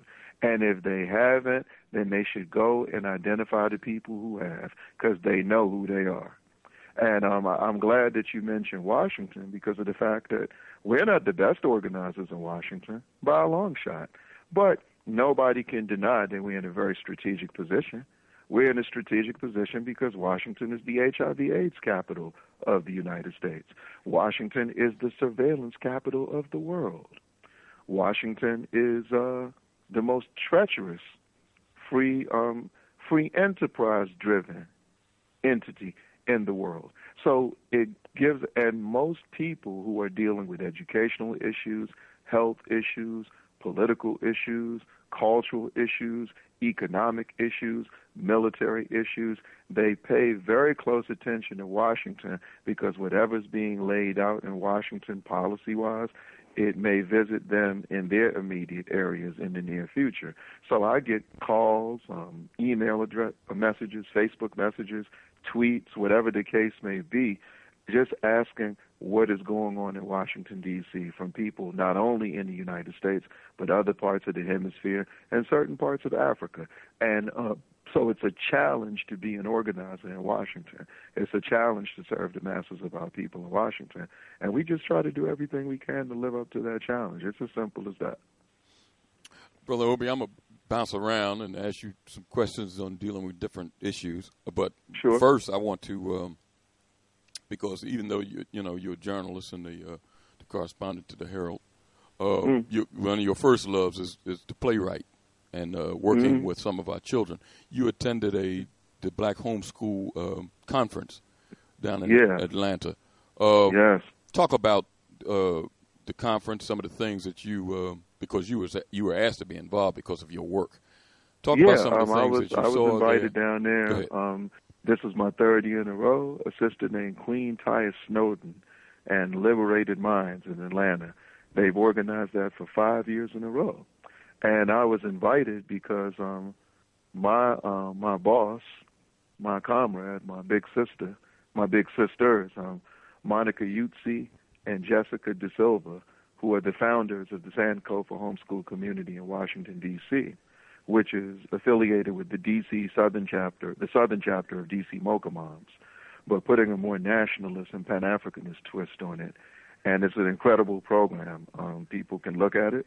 And so through that, I've had the honor of being the Pan-African history teacher for the last 5 years. I teach 2 classes, 9 to 12-year-olds and 13 on up. And my oldest student is 16. So through that process is how I got invited to come to Atlanta. So last Saturday, I had 45 children that I was working with, and what I do is I just go through, give them an overview of what we do with our children all the time.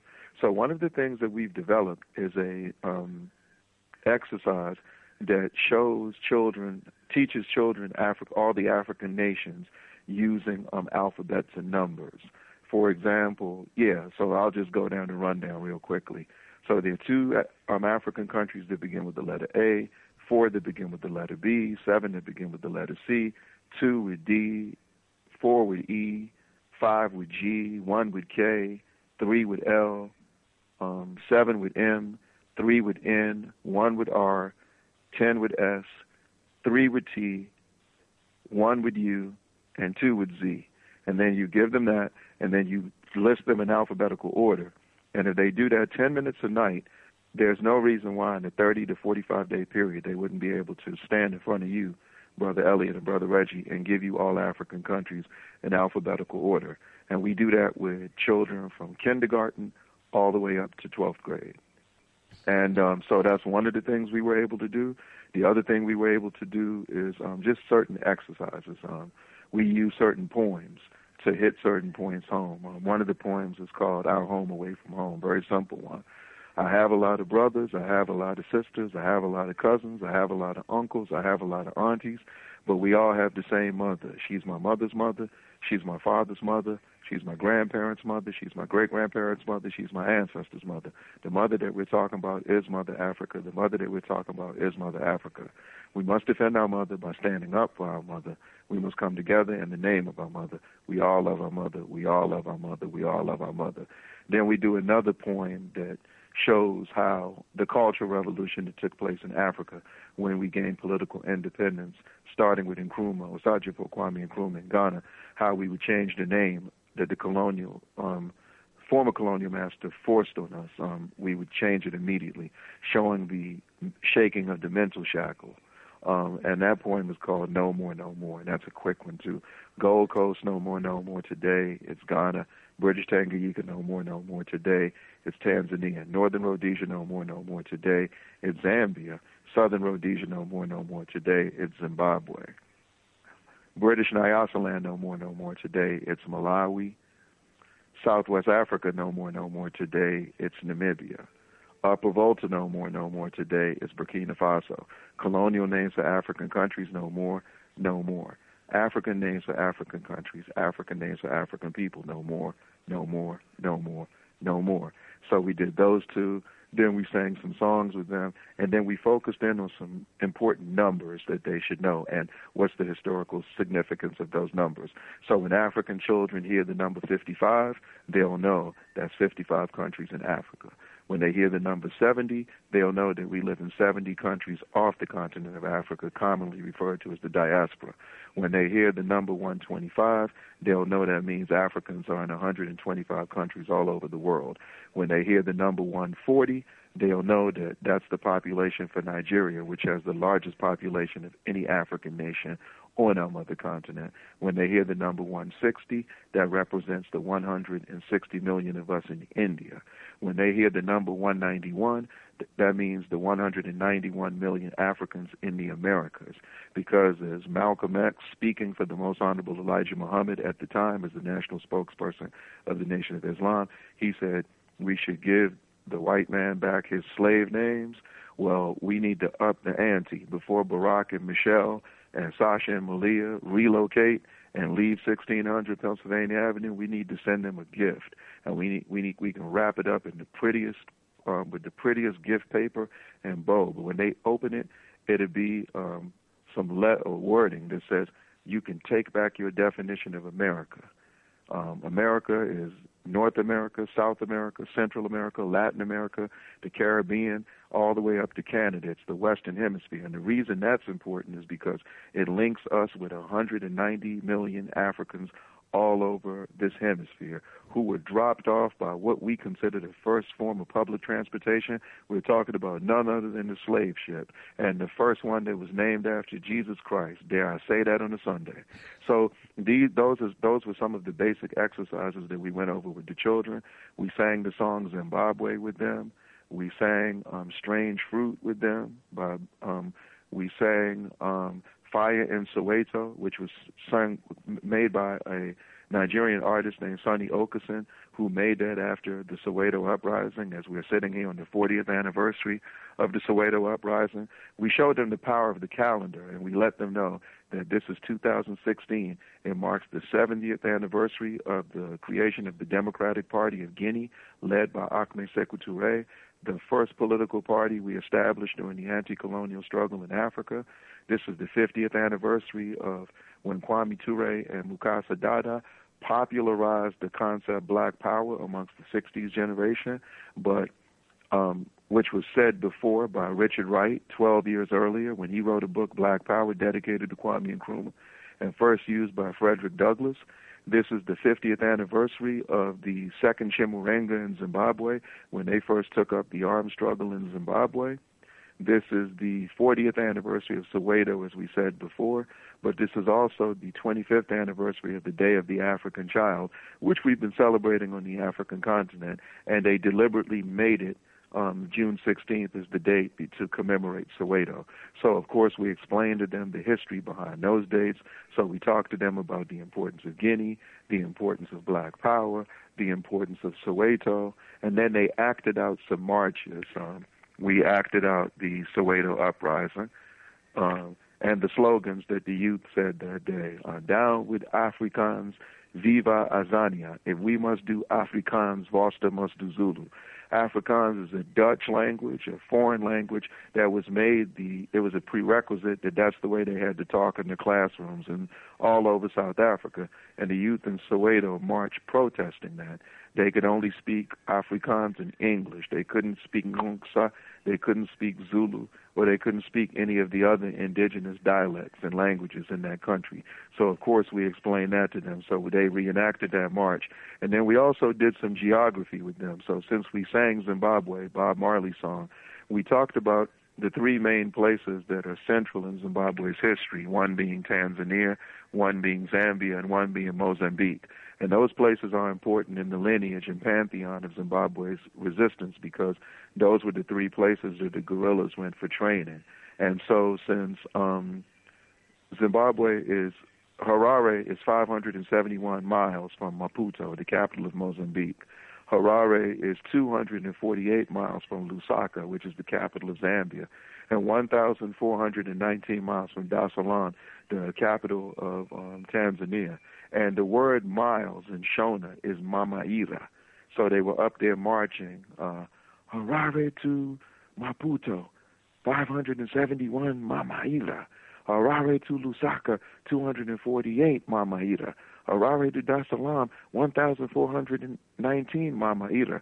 And the word you say in Shona for marching is Kapura. So they were just marching around Kapura, Kapura, Kapura. So those were just some of the things that we did in them in Atlanta last weekend. And then I was given the floor on Sunday to make an appeal to all the organizers there on about October 29th, 2016, when we're going to be having an all-African Children's Festival and celebration in D.C., bringing together our theater group along with the Farafina Khan Academy that does drumming and dancing, with a capoeira group. The Food of Islam students from Muhammad University of Islam are going to be doing their drills.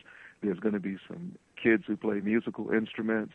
We're going to have just an evening of children's talents, African children's talents being showcased. But we're asking Africans all over the world to organize activity with children simultaneously with what we do in D.C. And I'll talk a little bit more about that as the interview proceeds. But that's what I was doing in Atlanta. I hope I answered the question, Elliot. Yeah, well, you're talking about teaching methods that should be utilized by a lot of our people. And I'm glad that you were at that expo because, we see what's going on in these cities and public schools failing, our children dropping out. They're not being reached, and that's systematic. We know that. But they're not being reached by these people that's trying to teach our children. So I mean, you're talking about teaching methods that has been successful in reaching our children. But let me. Well, I'm gonna have to. What we are doing now, I've been criticized by some folks because they're saying people who get a chance to observe it firsthand, they'd like me to video it more. And one of the things that's being planned now for me by some comrades of mine is they want me to do something called the Pan-African Roving Classroom, where we'll go out from Mondays through Wednesdays all over the United States, starting this academic school year. And I'll spend time in classrooms, I'll spend time in juvenile detention centers, I'll spend time in community centers, after-school programs, what have you, where we're having this type of engagement with our children using our history as the engine and the backdrop, if you will, just to show people when our children get quality exposure to their history, what they're capable of producing, and how enthusiastic they are when they finally get what's been hidden from them for so long. And actually, it hasn't been hidden, but it's been distorted. Okay. And one of the things that we really need to look at, too, the challenge we have, is that we have to make our resistance the cornerstone of our narrative. And we're doing that at a moment in history where, let's face it, our history and culture is a multi-billion-dollar business. It's a multi-billion-dollar business. Some people, you can even see the Zionist Secretary of Treasury, Jack Lew, what he did in the tradition of white liberals. He considered it a good gesture to put Armentia, Harriet Tubman, on the back of the $20 bill, Sojourner Truth as on the back of the $10 bill, and Marian Anderson and Dr. King on the back of the $5 bill. So you take Harriet Tubman and do that. You take Sojourner Truth, but you present her as a footnote in the history of the women's suffrage movement, next to Lucretia Mott and Mary Ovington and some of those, and Susan B. Anthony. So she's supposed to be linked to them historically, not as a soldier in the struggle to eradicate chattel slavery. And, of course, what happened to Marian Anderson. But the most condescending aspect of that gesture is Africans worked nearly 300 years. For many people, if you ask them what was the worst aspect of chattel slavery, they'll say the forced free labor. And then they're going to put us on currency. So you look at that. And then also you look at the fact now, when Chuck D made the song, which all of us love, Fight the Power, one of the lines that stood out was, most of my heroes never appeared on no stamp. But 100 Africans have been on U.S. postage stamps in the last 70 years. Ida B. Wells got a stamp. Paul Robeson and Du Bois, who were convicted of treason, have stamps. Malcolm and Dr. King, who were assassinated by the U.S. government, have stamps. And then, so you can now get the whole collection of African stamps for $25, along with a mint condition stamp of Paul Laurence Dunbar, Booker T. Washington, and Dr. King. And this is what they're selling in that regard, on that end. And then, of course, you look at now, Dr. King's memorial is the #1 tourist attraction in Washington, before the monument, before the Lincoln and Jefferson Memorial. And Walt Disney put up the final $80 million to complete that. You look at the fact that Coretta Scott King and the family sold Dr. King's papers to the Library of Congress for $20 million 15, 16 years ago. And you just take a look at, they've been more Nelson Mandela, they've been as many Nelson Mandela movies and Tuskegee Airmen movies as they've been Planet of the Apes movies, or Batman movies, or Superman movies. They understand. And this is why when we're talking about economic empowerment, people have to be very clear about the dynamic of consumerism. And they have to ask themselves, is the answer us, this whole consumer dynamic? Because they had an expo in Atlanta last Sunday that was in addition to the homeschool expo. They had one day dealing with economics, and Dr. Claude Anderson was the keynote speaker. But the interesting thing about it, you hear people say we don't support our own businesses, and and of course you don't want to antagonize anyone publicly, and you kind of know what they're trying to say, but at the same time we have to be precise, because you'd have a hard time telling Sylvia Soul Food Restaurant in Harlem that it ain't African dollars that's the reason that it's standing. Okay. Now, since gentrification, that might be different.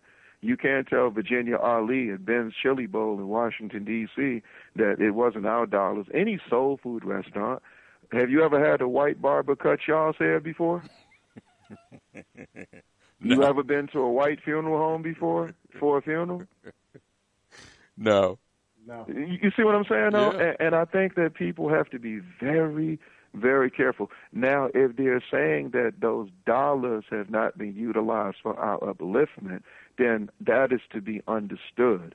But as this is the consumer capital of the world, the United States is, we have to be very careful about that. Because if we go back and do our homework, we have put many soul food restaurant owners, barbershop owners, funeral homes owners, grandchildren and great-grandchildren through college because of our dollars. And if we go back and ask those businesses, how much money have you given the Nation of Islam? How much money have you given the NAACP? How much money have you given to All African People's Revolutionary Party? How much money have you given to an African independent school? That should be the conversation. Because whenever we talk about these businesses, we don't talk about what those businesses are going to do with the resources that we have. And I know for a fact, being an organizer for the last 26 years, I don't remember any organization I've been part of that has said that these businesses that have flourished have given any significant money back to those organizations at all.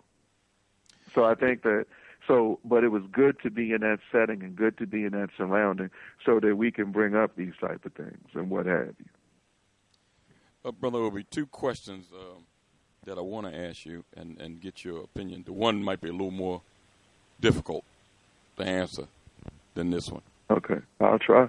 Our first guest that we had on was a sister that is involved in the Black Expo up in New York City next week. Is there any international expos for black folks to help countries that need it more than others? Now, what I'm saying is this. You got countries like Nigeria and Ghana that might have a little more stable economy than some other African countries.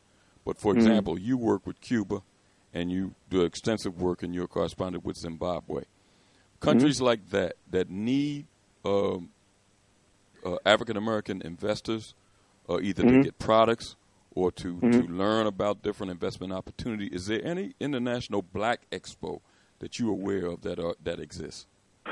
Actually, there are organizations that say that that's their goal, and we just have to see how that unfolds. But in the form of an expo, no. But I think that that's something that could be established. I think that when you look at, quote unquote, doing business in Africa, there are a few things that have to be understood immediately off the top. First of all, the challenge that you have, Brother Elliot and Brother Reginald, is 95% of the governments in Africa are neo-colonialist and reactionary governments. And when you say you're investing, the money is going to go into their pockets, and it's definitely not going to go to the people. This is something that we have to really be very creative when we deal with.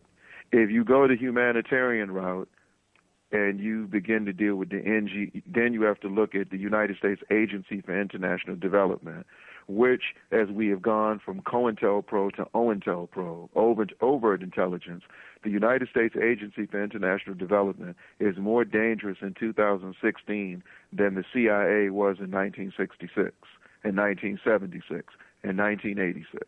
So you have to factor that in. They finance Sister City. They finance, they oversee the money that goes to the Corporate Council in Africa, which was created during the Clinton administration, which is supposed to be the instrument that deals with big business. And most so-called African Americans, they don't do big business. They do small and mid-level. Okay. So the only thing, and then they also finance sister cities. So when you see most U.S. sister city African projects, if it's not a people-to-people type of thing, then that means that you're working with USAID. And then when you look at these NGOs, a lot of them, they're Western finance, and they're an extension of the agenda. And then you look at organizations like the National Endowment for Democracy, the National Democratic Institute. The National Endowment for Democracy was created by Ronald Reagan in '83. they said they needed a think tank to be able to facilitate regime changes, assassinations, and coups in Africa, the Caribbean, Asia, and Latin America. And then the Democrats came with a counter, which Madeleine Albright oversees today, called the National Democratic Institute. So when you're talking about an expo for Africa, you have to be able to look at these entities. And, of course, you have to look at the State Department's educational programs in Africa. The State Department has a hip-hop ambassador position now, the same way that they made Dizzy Gillespie and Louis Armstrong jazz ambassadors.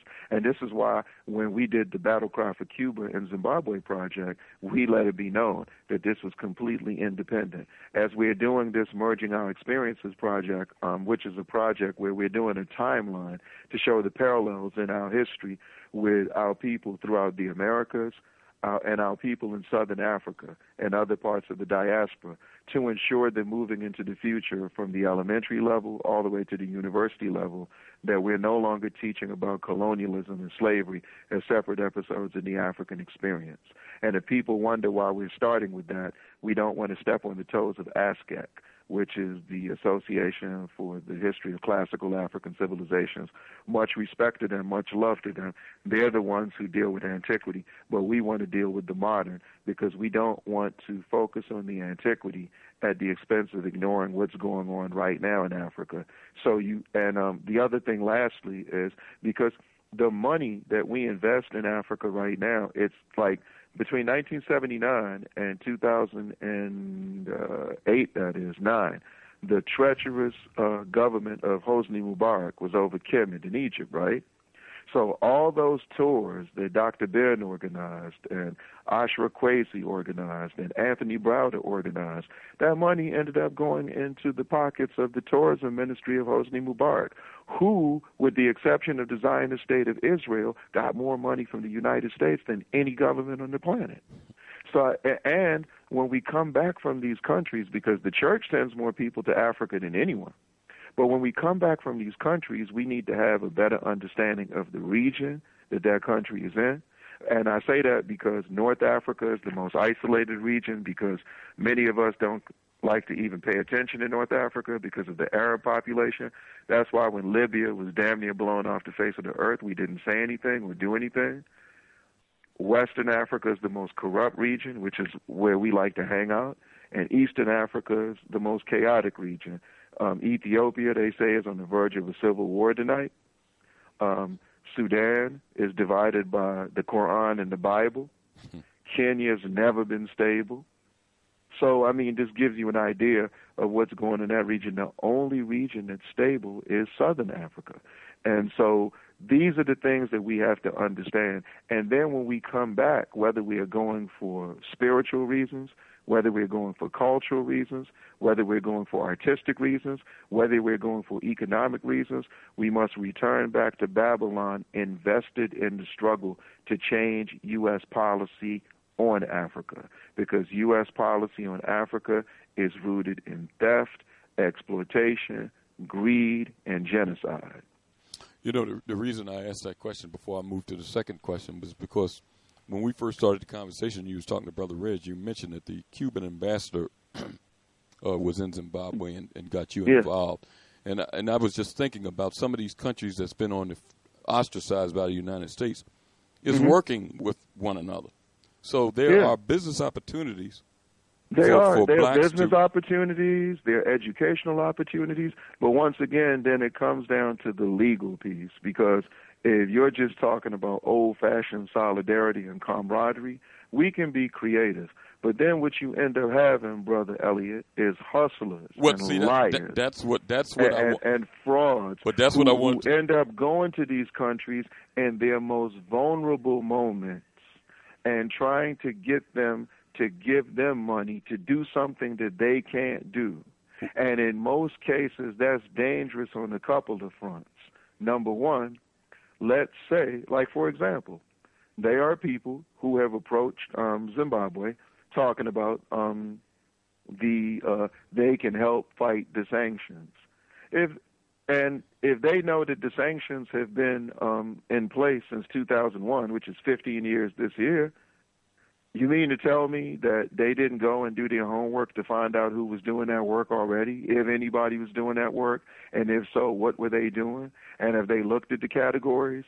Has there been any work in the medical field? Have we been able to send people there to do doctor work the doctors do, health work? There's people looking at how to maneuver around the sanctions and do investment. Work in the artistic area, work in the educational area, and then if they look at that, then they look at the body of work that people have done, then they have to ask, can they match it? Because if they're asking the Zimbabwean government for money to do that, bare minimum, they have to match the efforts of people who do it out of love and only do it because they feel historically obligated to do it. And the same thing applies. Aristide, it was said, during his tenure in Haiti, when Haiti was one of the 5 poorest countries on earth, he was spending more money on consulting than any country on the planet. He gave Global Telecom the long distance contract. He set up something called the Aristide Foundation for Democracy. The Kennedys had a piece of him. The Black Caucus had a piece of him, and it wasn't helping Haiti at all. But what it was doing was it was setting these people up. You can even look at the tenure of Hugo Chavez in Venezuela. Some people hung out more in Venezuela than they had their own neighborhoods. They were always over there, giving him the impression that they could do something to change U.S. policy on Venezuela. And this is why Cuba is a standout country, because Cuba has never given anyone a nickel, a penny. They say, come with us. Do what we did in Angola when we went without asking for anything and fought with our Angolan sisters and brothers in the bushes in Coito Cunhavle for 14 years. Go like we went to Mozambique and fought shoulder to shoulder with Samora Machel and Frelimo. Come with us like we went into Guinea-Bissau and stood shoulder to shoulder with Amilcar Cabral. Come do like we do as we send 4,000 doctors to Africa, spread throughout Africa, whether they're fighting Ebola in Liberia or Sierra Leone, whether they're in Zimbabwe, responsible for Zimbabwe having a 97% literacy rate because 30 years ago they brought 3,000 Zimbabwean teachers to the island of youth in Cuba, and those teachers became the backbone of the educational system in Zimbabwe. So they say, follow our example, but we will pay you nothing. So we have to get back to that old-fashioned solidarity and camaraderie that's driven by history, driven by integrity, and driven by principle. And if we continue to do that approach, we don't even have to mention the hustlers. We don't even need to mention the pimps. We don't even need to mention the bloodsuckers. But the way we approach the work shows that we are the alternative to those bastards. Well, listen, I know that you know names of people, but I'll just put it this way.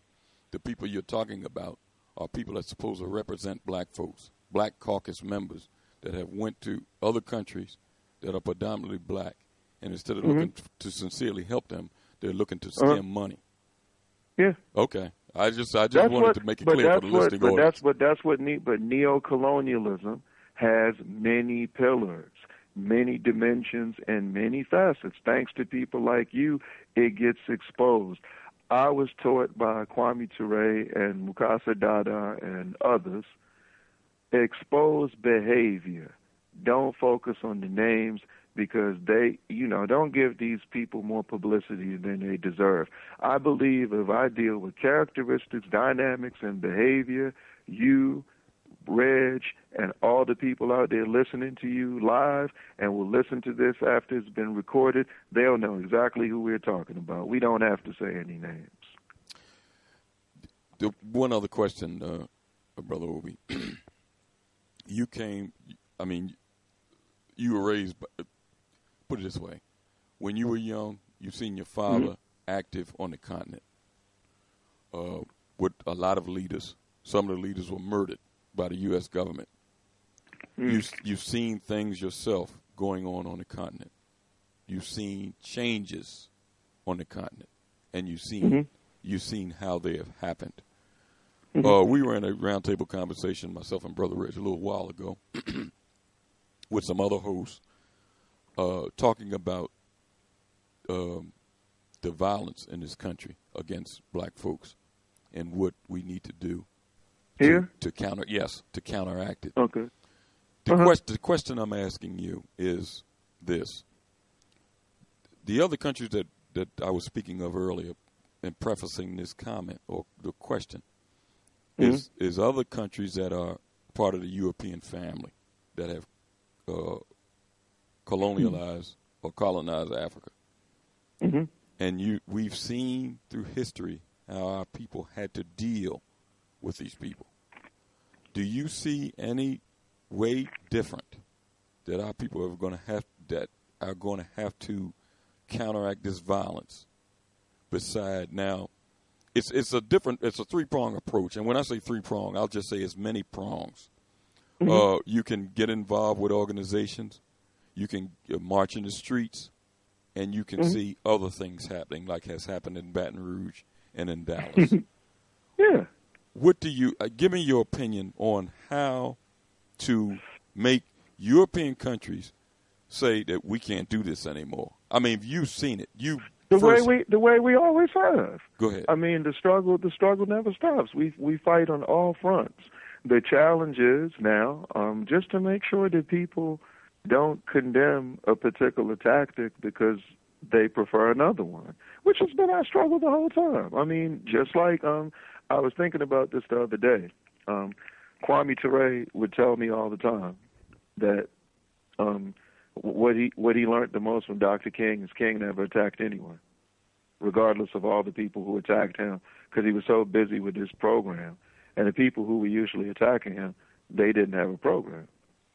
And I noticed when I went and studied the Testament of Hope, which everyone should have, which is about 90% of the brother's speeches, King, the one person that he voiced his displeasure with was Robert Williams in Monroe, North Carolina, at a time where the Ku Klux Klan had a 15,000-member paramilitary unit there. And Julian Mayfield, the writer, the actor, the organizer, the playwright, one of the best, most overlooked organizers of that period. Him, John Henry Clark, that's right, Dr. John Henry Clark, and the Sister Mae Mallory ran, in the summer of 61, ran guns 3 times to Monroe, North Carolina, so that Robert Williams, who had a military background, could train our people, because our people that were marching and protesting in Monroe, North Carolina, they needed to have potato sacks and rice sacks in their windows because the Klan was shooting their windows as a form of intimidation. So they chose to defend themselves. When SNCC was banned from Emeritus, Georgia, after a 13-year-old girl was raped and murdered named Anna B. Hayes, and there was an eruption in Emeritus, Georgia. Dick Gregory was there. He knows about what happened. And so when we decided to do urban rebellions, 289 between 1965 and 1968, we saw what happened in Baltimore. You see what's happening in Baton Rouge. Some of us, are protesting, what have you.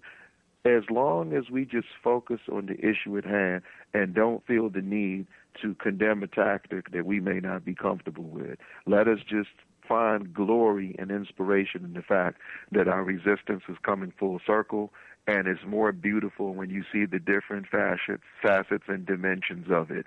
And that's why Malcolm's antidote, by any means necessary, really took full flight, because he was just as passionate about what Nkrumah and Lumumba and Sekou Touré did in Ghana, the Congo, and Guinea, using positive action, strikes, demonstrations, and boycotts, as he was what the Mau Mau and Land and Freedom Army did in Kenya, and what Ahmed Ben Bella and the National Liberation Front did in Algeria, where they fought in armed struggles. So and interestingly enough, the leaders who we consider the most revolutionary in Africa, in modern African history, Nkrumah and Sekou Touré, they came to power using strikes, demonstrations, and boycotts. That's what Lumumba did. That's what Gaddafi did.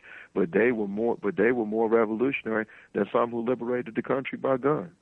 So sometimes there are people who will go through the process of armed struggle, but that doesn't mean that they're the most revolutionary. They just utilize the most effective tactic at the time. As long as we understand that those things are tactics and they're not principles, but at the same time, let's be tactically flexible.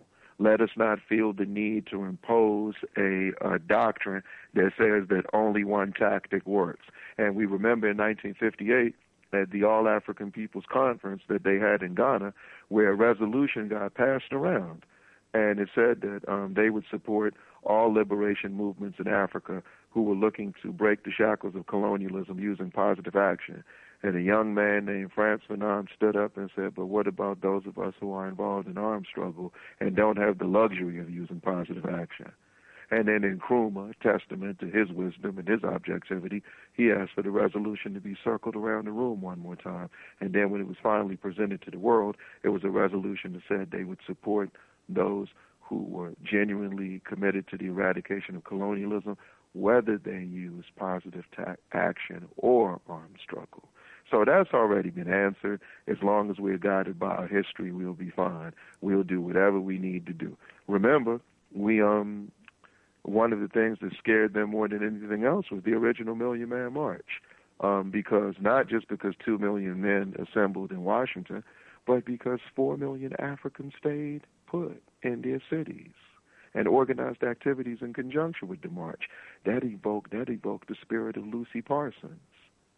In the 1800s, when white folks took to the streets of this country and protested the 14-hour workday. They were working 14 hours a day for $1.25. Plainclothes police threw bricks at the police in uniforms in Chicago. The police shot in the crowd, killed a few, injured several, and the very next year, on May 1st, there would be demonstrations all over the world. Grover Cleveland called a state of emergency inside United States borders, and that's the reason why Labor Day is in September, when the rest of the world celebrates the Day of the Laborer in May. And most people in this country don't even understand why May Day exists and why Labor Day is in September.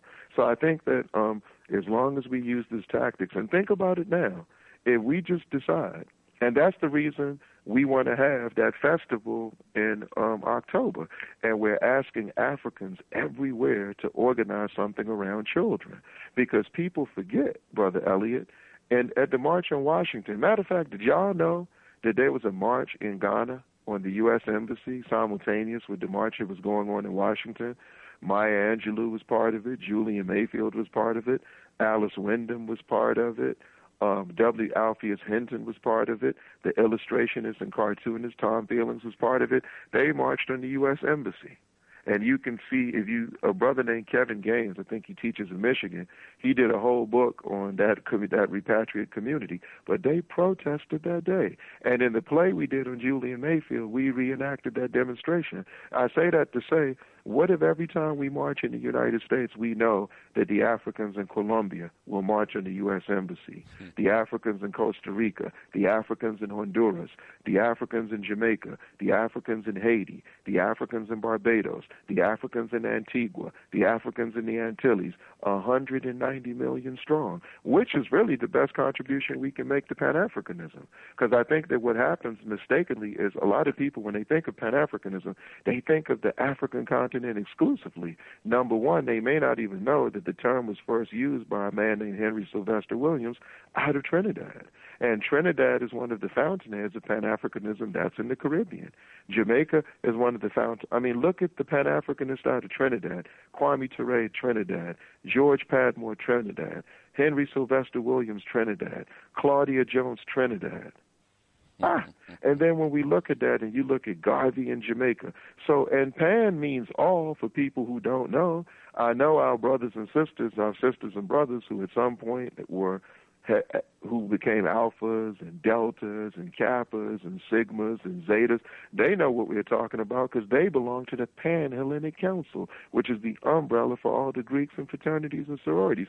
So when we say Pan-Africanism, we mean Africans everywhere, not just Africans on the continent exclusively. You know, the reason I asked that, and I'm glad that you mentioned Colombia, because last week we had the Brother Carlos, one of the organizers for the Afro-Colombian Million Man March in 7 cities in Colombia, and he talked about what our people are suffering down there, which was shocking to not only me but to the listening audience. But I'm glad that you mentioned them. But the reason I mentioned that question to you is because it disheartened me the past 2 weeks to hear some of our leadership, so-called leadership, and church pastors and all condemn these 2 men for their actions.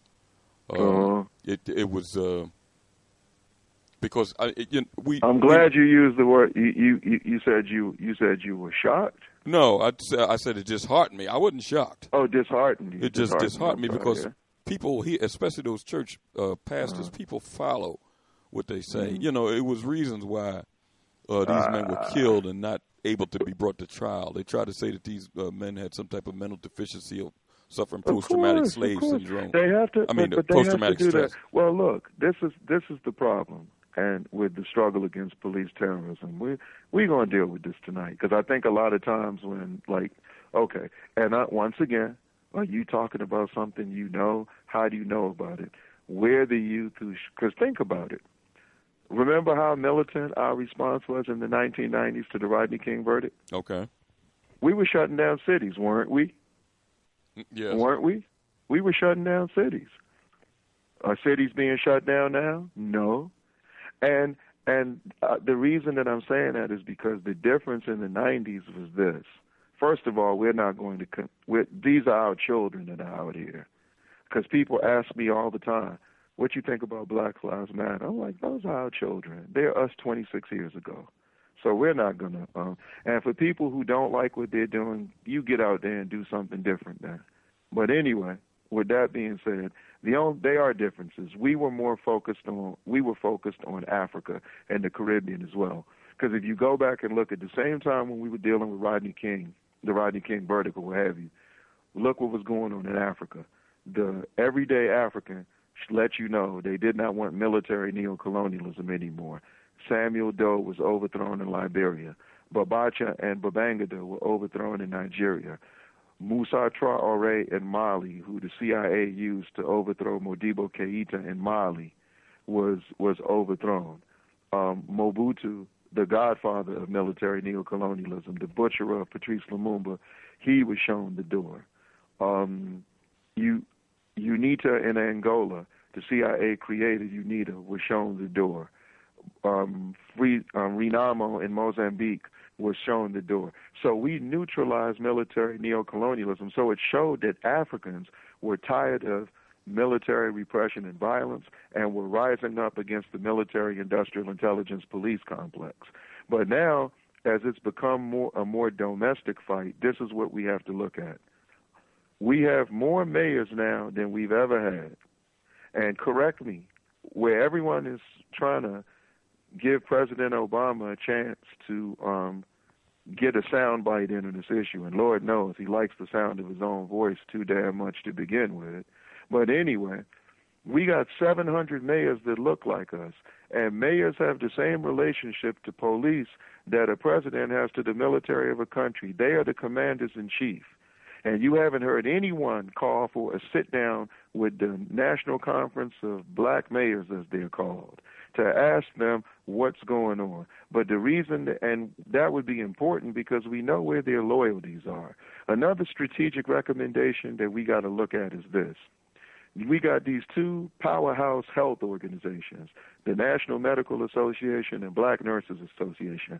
The National Medical Association was created in 1896, the same year that the National Association of Colored Women was formed, the same year that Plessy versus Ferguson happened, the same year that George Washington Carver was hired by Booker T. Washington at Tuskegee, the same year that Nehanda led the first armed revolt in Zimbabwe. So 1896 is a special year to us. And they created that organization because they couldn't join the American Medical Association. And then you got the Black Nurses Association. We need to let them know what we want them to do. They need to make a demand of the National Fraternal Order of Police that they prove to us that every police officer in this country that has been involved in military combat in the last 15 or 20 years that is walking a beat or driving a squad car, we need proof that they don't suffer from post-war trauma or post-war syndrome. That hasn't been done. And then the other thing that needs to be done is because you have to go back. Anytime you talk about the police, someone is going to ask you this, and they could be from a multitude of demographics. They could be elderly women, elderly men, church-going people, business-going people, journalists, whatever. And they'll say to you, brother, but we killing each other too. And we never respond to them and say, Well, we know the police are selling the guns to the gangs. And I believe that this is, and we're confronted with that. It reminds me of when I read Du Bois' autobiography the first time, when he had the Crisis magazine and he was chronicling the lynchings.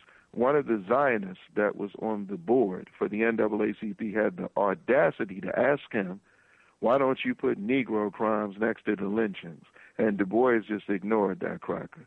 And the same way, but our people will ask that question. We need to get the Black National Conference of Black Lawyers, which says that they are the legal arm of the African liberation struggle, and the National Bar Association, which is more cosmopolitan, which is more mainstream, but we need to get them to ask the National Fraternal Order of Police of documentation of all the police officers that were relieved of duty, that are on suspension or investigation for selling guns to gangs. Because if the CIA could sell coke using Freeway Ricky Ross to do that in L.A. to keep a war going with the Iran-Contras, why would we think that the police aren't selling guns to Bloods, aren't selling guns to Crips, aren't selling guns to vice lords, aren't selling guns to disciples? And that way we deal with that aspect of it, and then we give it more dimension. Last year was the 50th anniversary of the assassination of Malcolm X. And didn't the Bureau of Special Services, the New York Police Department, keep a joint file on Malcolm with the FBI and CIA? We haven't called for a reopening of Malcolm's trial. We haven't pushed this country to have a trial for Dr. King. He never had one. A holiday, is that a good enough reason not to push for that? Is that big piece of furniture, commonly referred to as a memorial, is that a good enough reason not to do that? So this is what I'm saying. We are constantly at war with the military-industrial intelligence police complex. Why are we not having, there's been no discussion in the African community about reevaluating Barack Obama's Africa policy. In the 8 years he's been president. Wow. And people were excited when he had that Africa summit. That Africa summit, what it should have been called was the Stay Away from China Summit, because that's all they discussed down there. And he didn't invite Zimbabwe, he didn't invite Eritrea, and he didn't invite Sudan, because Zimbabwe is the key contact to China for the whole African continent. And Zimbabwe is the reason why China in the last 10 years has built 20 agricultural centers in Africa to advance agriculture in Africa, and 7 of those agricultural centers are in southern Africa, where 67% of the people bank on agriculture for their livelihood. They depend on agriculture for their livelihood. And last year, as y'all know, the theme for Africa was agriculture and food security. And this is very important because as we're sitting here, but going back to that police question, that's the problem. Number one, we don't consider the police struggle part of the struggle against the military-industrial intelligence police complex. It must be Pan-Africanized. It must be rescued from the Democratic Party because it's been in the headlock of the Democratic Party, because they know that they can always use that issue when it's time to vote for a president, when it's time for congressional elections or Senate elections. But it comes back to the local level. It's a mayoral issue. We need to sit down with these 700 mayors and ask them, why have they declared our babies domestic terrorists?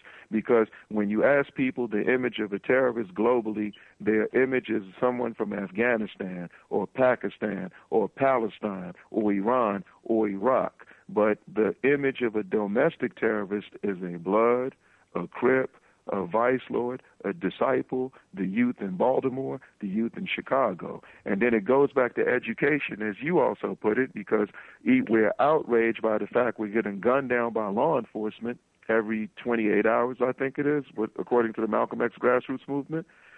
Props to them for putting that out.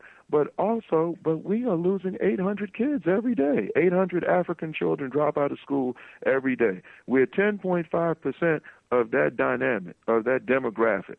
And that's a dynamic we have to look at. And when they were trying to shut down Chicago State University, when the Republican governor came out and said, Ron is his name, and he came out and said that there was no money for the 12 public universities in Illinois, and the first one they targeted was Chicago State University, which is not a HBCU, but is what's called a PBI, predominantly black institution.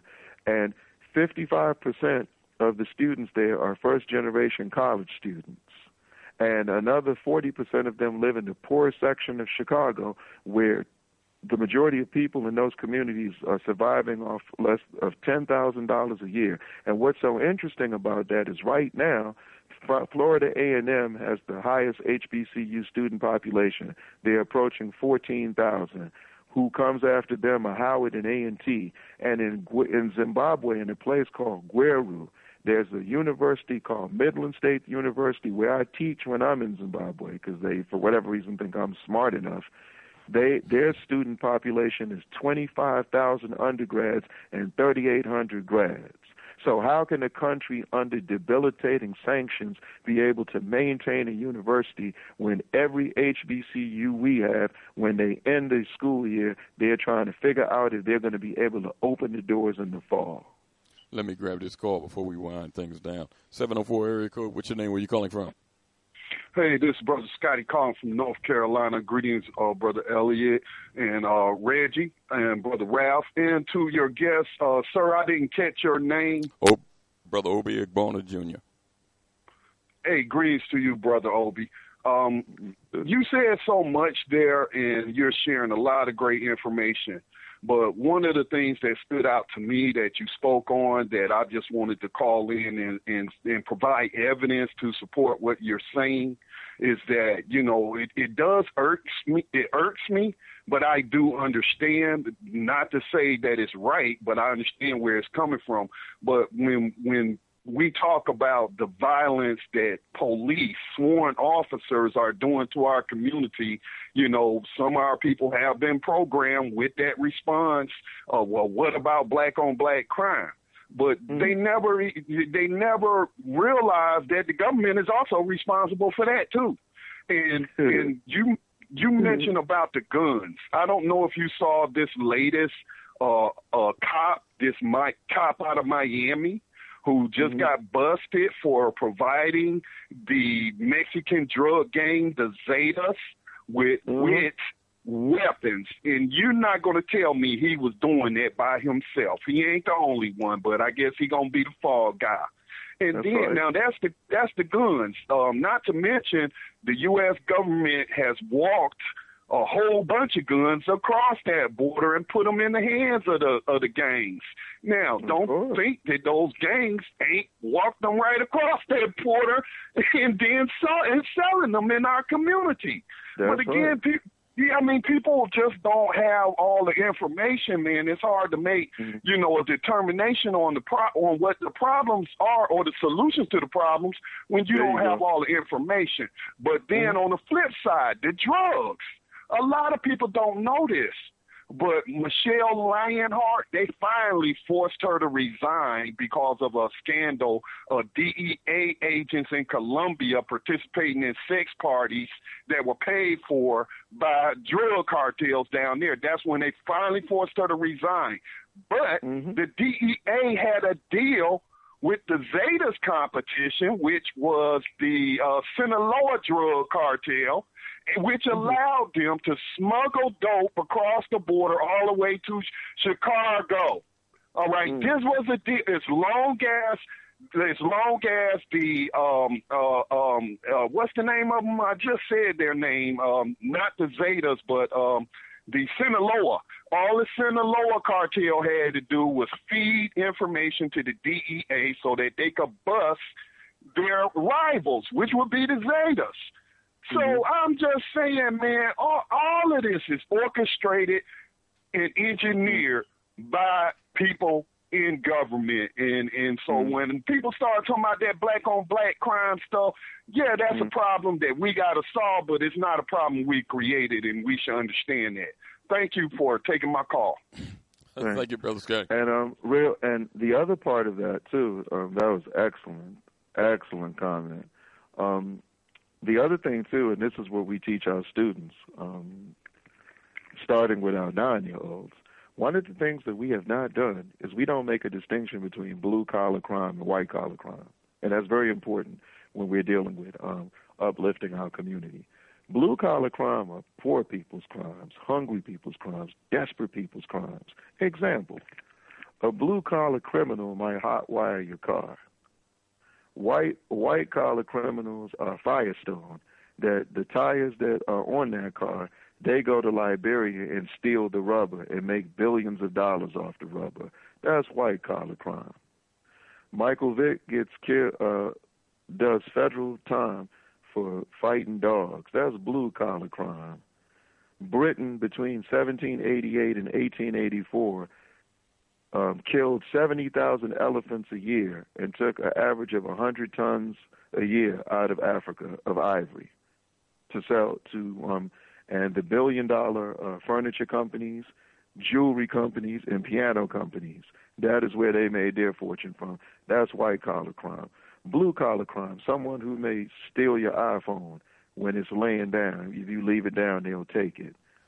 Or white-collar crime, going to the Congo and taking the coltan, which is necessary to make an iPad, make an iPhone, make an iPod, make a laptop, make a desktop. That's white-collar crime. And there are no white-collar criminals in our communities in Chicago, in Baltimore, in D.C., in New York, in New Jersey, in North Carolina, in Selma, or any of these places. The white-collar criminals, we never get a chance to meet them. And as we know, when African elected officials flirt with white-collar crime, like Jesse Jackson Jr. or Harry Thomas or George Grace, the former mayor of St. Gabriel, when they flirt with white-collar crime, when they moonlight as white-collar criminals, they throw them at the bottom of the jail. Matter of fact, I would say that white-collar crime is the last bastion of segregation within United States borders.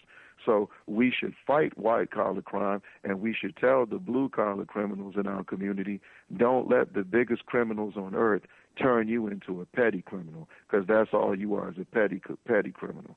And that's what we have to do. But I think it goes back to this struggle that Dr. Carter G. Woodson talked to us about when he was dealing that Chapter 9 in Miseducation of the Negro, when he exposed that it was never meant for us to learn the Constitution, because you can't tell people that they have a responsibility about their role in society if they don't understand how their society functions, that they live in.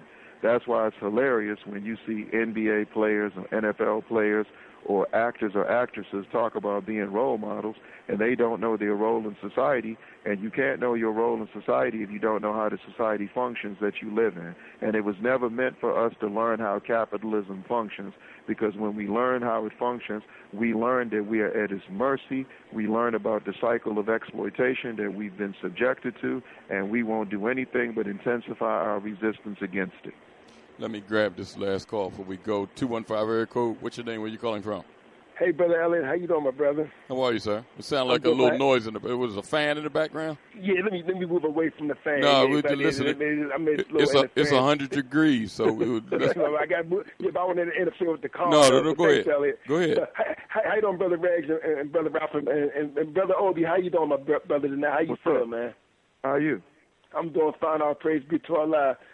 Brother Obi, you like Brother Scotty from North Carolina. So you like a wealth of information tonight, brother. You just got you got my head spinning with all the things you're saying tonight. I mean, you really got my head spinning, and for good too. I mean, you really, I learned a lot listening to you tonight. But one of the things you said, Brother Obi, is, and I had told this to Brother Elliot before in our previous conversations about the police. When that devil stood on the car in Cleveland a couple of years ago and shot the sister and brother, who, by the way, Brother Obi, as you know, they committed no crime, and this cracker gunned them down, shot 100 pounds in the car.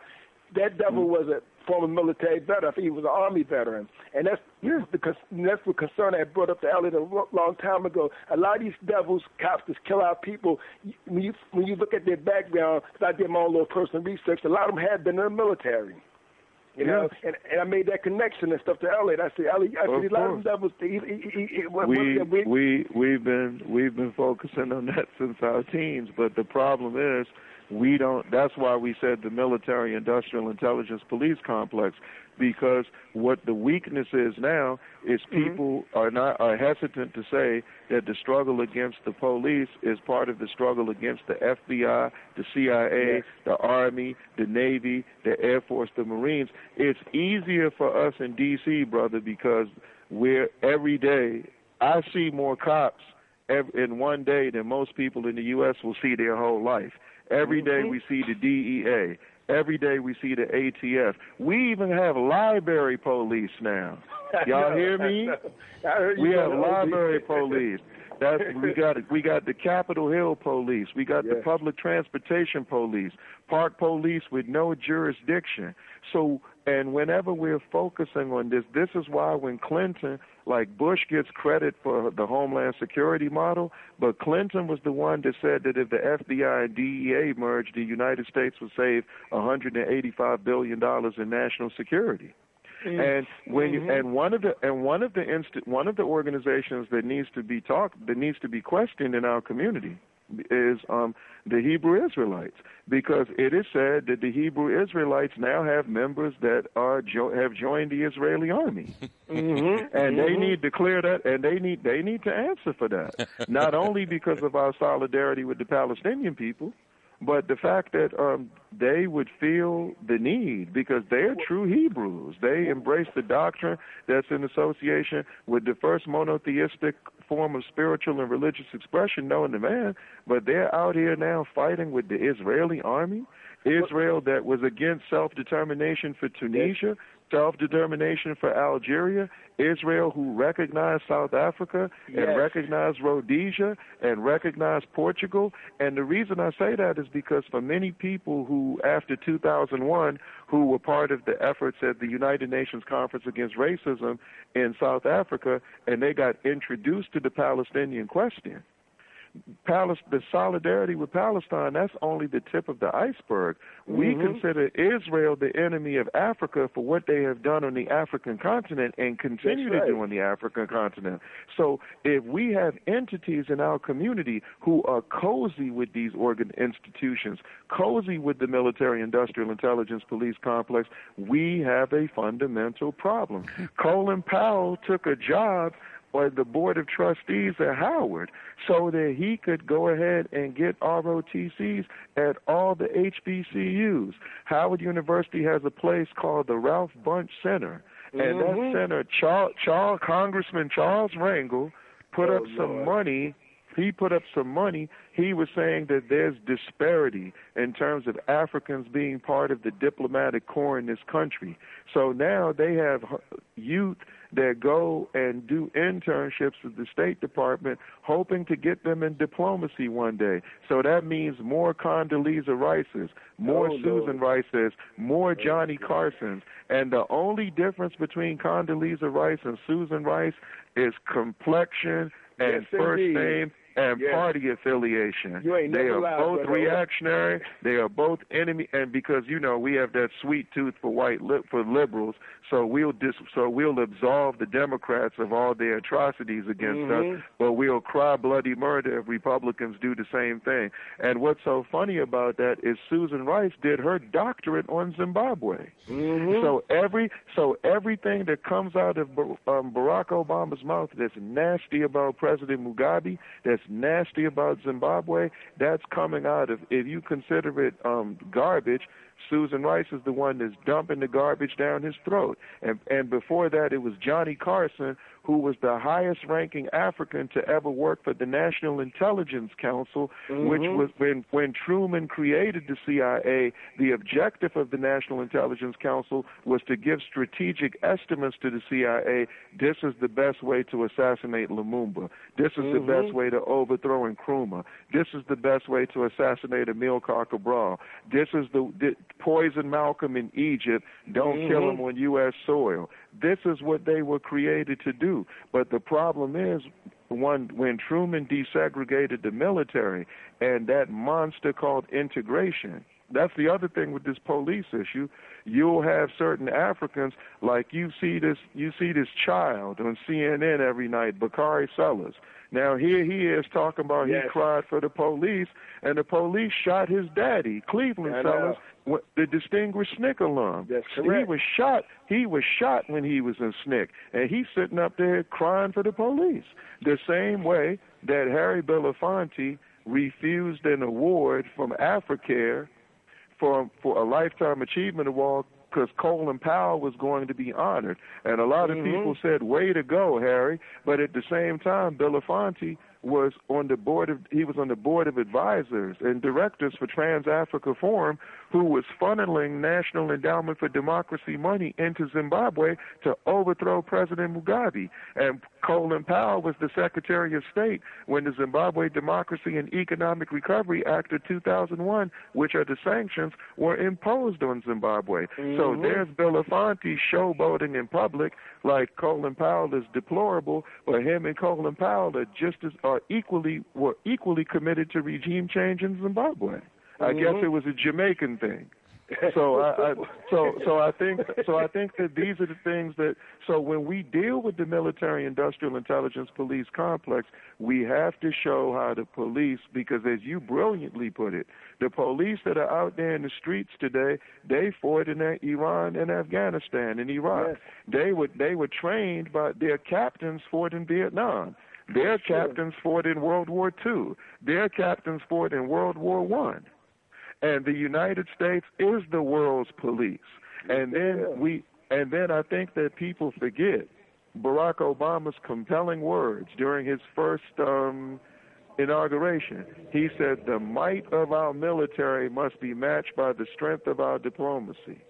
So that means that if they cannot bomb a country, if they cannot assassinate the leader, they'll starve those people to death. That's why Raul Castro took him to school and told him, "It's nice you came down here and I'm paraphrasing this part, but he said your recent gestures are welcome, but they're insufficient." And that was a nice way of telling him, "To hell with your field trip to Cuba. Until you lift the blockade on Cuba, you haven't done anything." And that's the bottom.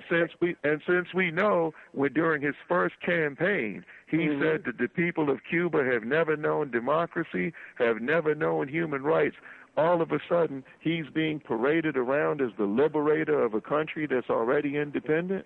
So we saw how fraudulent that was, just to have civil conversations. But only the Africans in our community who see themselves as Democrats first, Judeo-Christian second, and Africans a distant third, fourth, fifth, sixth, or seventh, they're the only ones who will accept that narrative and propagate that narrative and spread that narrative. When we go against the military-industrial intelligence police complex, it puts us on a no-turning-back collision course with the Democrats and Republicans, and a lot of them are not ready to do that yet. I agree, Brother Obi. Thank you for your call, man. Hey, Brother Allen, can I close with these last comments? Brother Obi, you're absolutely right what you're saying. On the Hebrew Israelites that I see in the community, it's funny you would bring that up because I've been watching them brothers for years, and while I would always, admire what they would say when they be, trashing the European, the white man, and all that stuff, but I noticed over the last, I mentioned to a good friend of mine who's in the Nation of Islam like myself, and I noticed they've been taking attacks on Islam over the last couple of days. They would say stuff like Islam is just like Christianity, it's a fraud, and it's the white man's religion, and they would say all this crazy stuff. So I said, well, brothers, they must why would they attack the Honorable Elijah Muhammad and attack Islam like that? And then I started thinking of stuff, right? And it all goes back to what you just said about them joining the Israeli army. And then I heard a sister, I don't know if Elliot remember this, I was in the car with Brother Elliot a while ago, and his sister was on, and she was, trashing Islam all over the place. But then she took whatever credibility had, not that she had any, Brother Obi, but she took whatever credibility she had, because she, at the end of the conversation, she told the host, I think it was Carl Nelson, she told him that she support Benjamin Netanyahu, and what a friend he was to black people. And I said to myself, you got to be kidding me. I said, are you serious, sister? And that's one of those things, and that's one of those things that we through fighting this military-industrial intelligence police complex, we start digging bones and we start exposing certain relationships that are not public knowledge. That way, when we take appropriate action, we know strategically who our targets are and why they're our targets. That way, we maximize potential. I'm gonna take one more call because we done really went over. But let's take one more call. I'm sorry, man. Come on, ain't no problem. 646 area code. What's your name? Where you calling from? Yeah, right quick. This is Jay. You mentioned wait a minute, name. Jay, where you calling from? Oh, New York. You mentioned a name of one of the most dangerous Negroes America is producing at this time, Bakari Sellers. he must be watched. He is the next Obama. He's more of an evil spirit than Cory Booker was. And we all thought that Cory was going to be the man before Obama, but things just didn't work out. Remember what happened in South Carolina with that Neanderthal Dylan Roof and the people in the church? Well, Sellers was one of the quickest ones to come out and start that forgiveness nonsense in regards to that Neanderthal. That guy right there needs to be watched more closely than any black man in America at this present day. There is no one out there like him. I don't know if y'all catch his act that often on CNN, but the only thing worse than him is Donna Brazile, and a close second is that Angela Rye. The only thing that prevents them two from getting a bigger position is that they are women. But Sellers must be watched. Also remember this, Van Jones has had his opportunity and he blew it. So I just think we need to really put the word out about this Bakari Sellers, especially if Hillary Clinton doesn't get into office. And if she does get into office, it would just expedite his role in America's politics in regard to us as a people. So, let's be aware of that Negro, man. He's extremely, extremely dangerous. And I think, we're going to have to figure out how we're going to be able to put that clown on blast and maybe cut him at his knees in a similar fashion what happened with Booker. Because remember, the guy Perez was supposed to get the vice presidency, but it seems like this character Kane got it, which is totally against the principles and values of the Sanders people. So things are going to get real, real interesting, and hopefully next week, Brother Elliot and Reggie, y'all will have somebody on that will deal with this dog and pony show that will be going on for the next week with these Democrats. So I'll get off the air and I'll listen, you good brothers. Thank you for your call, Jay. Yeah, real quickly, what he said about Dylan Roof, and this is once again, even if we fail to make certain pivotal connections, the enemy will do it. Now, when everyone was sitting there outraged about Dylan Roof, all you had to do was look at his picture. On his army jacket, he had flags of what? Of Rhodesia and South Africa. Did he not? So Dylan Roof is 20 years old. And so when he went in there and butchered our people in South Carolina, he did it in the name of Ian Smith. He did it in the name of Jeffrey Huggins. He did it in the name of Cecil Rhodes. He did it in the name of Botha. He did it in the name of de Klerk. He did it in the name of Jan Smuts. He didn't just do it in the name of Jackson or in the name of Reagan or in the name of Bush. He did it in the name of those colonialists. And I found, and one of the things we said, we would like to, that Sister Bree Newsom, because when we stand up, she climbed up and took down that Confederate flag. What should have been waiting for her when she slid back down that pole was the flag of Zimbabwe. And we say, now, you carry this, you wave this. And I think that it's very important for us to have alternatives whenever we are resisting this enemy. So if we say we don't want to go a certain, we don't embrace a certain vision, well, this is the path that we need to go to. And I think that that's very important to mention. So whenever we talk about Dylan Roof, don't just talk about him in the context of South Carolina. You have to talk about the fact that he did that in the name of Rhodesia, and he did that in the name of apartheid South Africa. So he's looking beyond U.S. borders. So if he's going to rally around Ian Smith, rally around Jeffrey Huggins, rally around Cecil Rhodes, why can't we rally around President Mugabe and the people of Zimbabwe? It makes no sense at all. Brother Obi, tell the people how they can read your column how they can follow you. Actually, I'm not going to promote my column. They can just read the Herald every day. They can go to www.herald.co.zw. My column comes out on Fridays, but the good thing about my column, even though I have to make special arrangements to get Brother Elliott articles so he can post them, thank you so much for posting them, but we want you to read the whole newspaper. And the paper comes out 6 hours ahead, so you can get a chance to read that. For those of you who haven't heard the 3 albums that M1 from Dead Prez and I have produced, Battle Cry for Cuba and Zimbabwe, where the link is Battle Cuba Zim, Z-I-M, battlecubazim.wordpress.com. For people who are interested in looking at the videos of our theater company, they can go to our Facebook page, Mass Emphasis Children's History and Theater Facebook page, as we're revitalizing our website right now, so that people can have the opportunity to do that. And we will be getting information out about the roving classroom concept. And we have a surprise, Brother Elliott, which we didn't talk about today, that it'll be ready in about another week and a half. And it's going to really make people settled and feel real good and embrace their African fighting spirit. And we're going to have more information about the All-African Children's Festival. We're having a press conference on August 29th. We want you to come and physically be there at the press conference, Brother Elliott. And we'd like you to identify people in Philadelphia who would like to organize. And the activity is centered around children.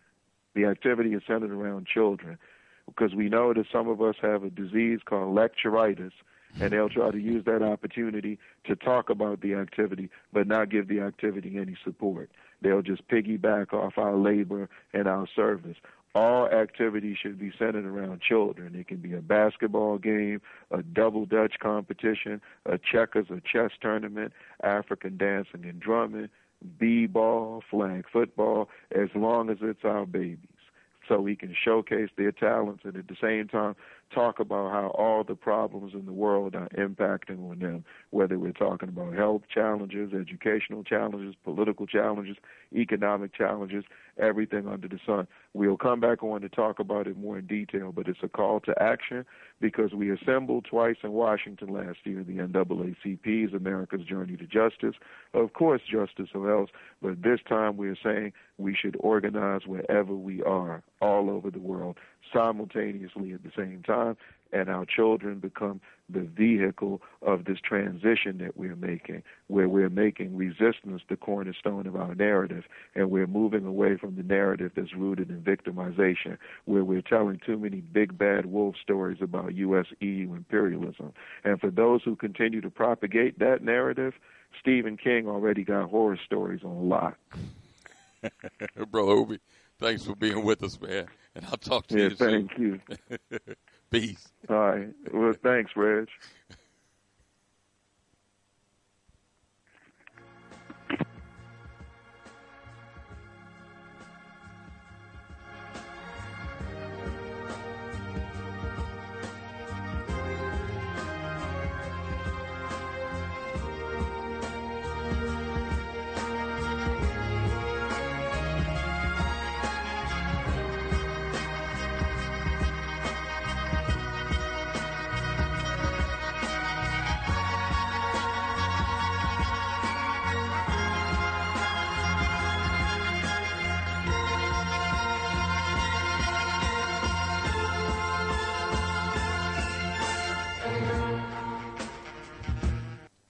You are tuned in to the Black Talk Radio Network. For podcasts and live program scheduling, visit us on the web at blacktalkradionetwork.com.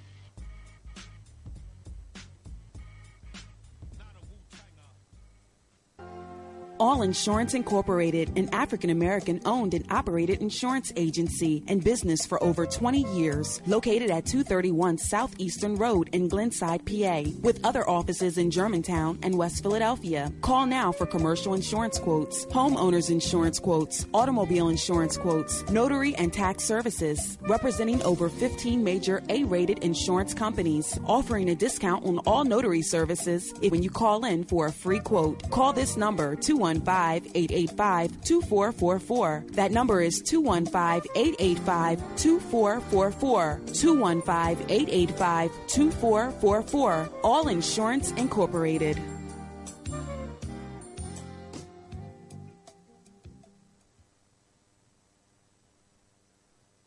Before your roof becomes unruly, call Dooley. Dooley Brothers, specializing in shingle, rubber roofs, gutters, downspouts, and vinyl sidings. Call for your free estimate today. 215-224-3882. That's 215-224-3882. Dooley Brothers Roofing, the roofing experts you can trust. That number again, 215-224-3882. 215-224-3882. Before your roof becomes unruly, call Dooley. Are you one of the million conscious Black people who believes that we have the collective wherewithal to effect real economic and political change? If so, band together in solidarity by joining the 1 million conscious Black voters and contributors. Choose leadership that will work for the best interests of Black people. We can no longer sit on the sidelines and expect things to change for the better without a significant number of Black people playing a pivotal role in that effort. Will you be one of the million that recognizes that Black dollars matter? Are you that person who believes it's time to leverage our votes for reciprocity from politicians? If so, then you should join the 1 million conscious Black voters and contributors. With members in 29 states and growing every day, we encourage you to sign up and help spread the word by sharing our website, IamOneOfTheMillion.com. That's IamOneOfTheMillion.com. Yo, throw that Bobby Hemmett DVD in the garbage, man. Yo, pass me that water, man. Yeah. Speak to him, Lord. Somewhere, a Black man's eyes wells up in the dark, away from his peers, away from his queen, away from his offspring. That's right. Coming to a fork in the road and not realizing that he cannot stand still. Cause sometimes life isn't about right or wrong, just left or right. You gotta keep it moving. The stress, the pressure, the respect of your woman, the admiration of your child. Almost obsolete as the breadwinner when the flour is provided by the enemy. If your only resource is labor, or at least that's what they'll pay for, slavery, God. What happens when they can get it for cheaper? Man up. Have we gotten amnesia as to what a man is and what a man does? Black power. Is the possibility of death too great? Is the fear of physical confinement hindering your proper judgment? I just got locked up last week. See, death is a guarantee. And you might just get knocked just because. That's word. Now, your woman condescends because she just can't understand how she could get a job, but you cannot. You gotta create our own job. And look at the places you go and the people you fraternize with, because they say a lot about your character and whether you are who you say you are. Soldier. White supremacy has struck a deadly blow, but our vital signs persist. When we know better, an excuse is just an excuse. Stop talking, and whether you fully comprehend or not, you're a man. Stand up, let them know, Lord. And manhood is your birthright. That's right. Up.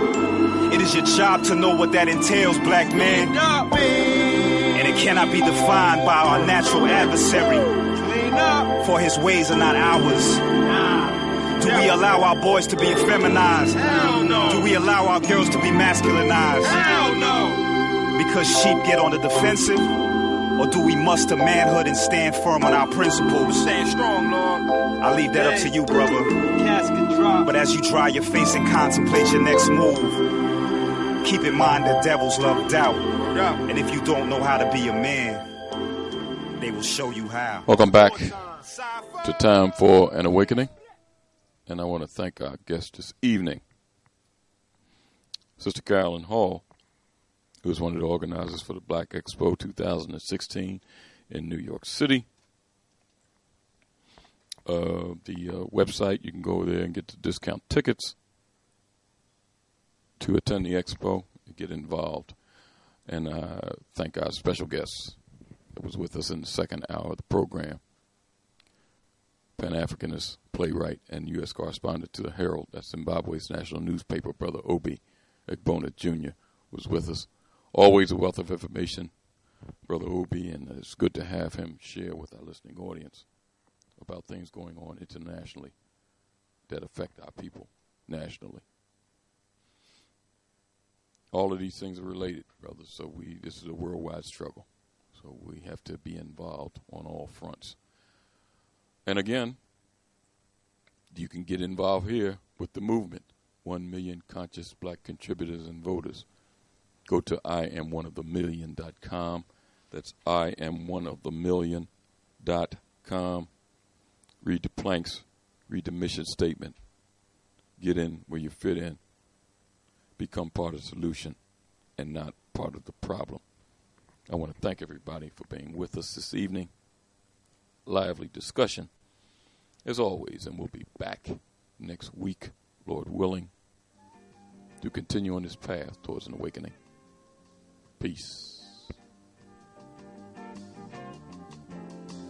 If you're driving through the country on a lazy afternoon,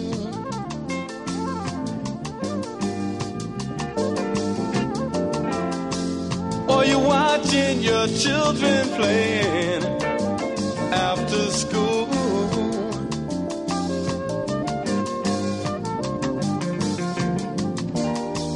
they seem to be so unaware of, I know, the things that they'll soon have to take care of.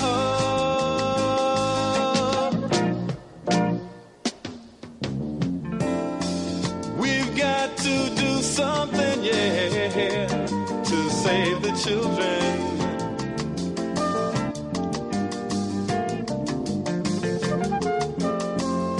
Soon it will be their turns to try and save the world.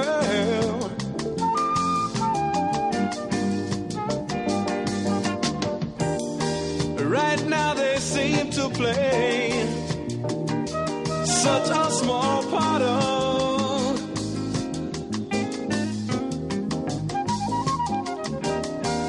the things that they'll soon be right at the heart of.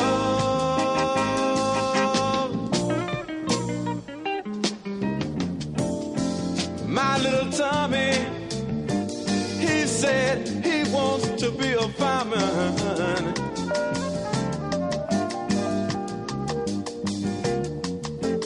And little Mary, she said she got to teach school.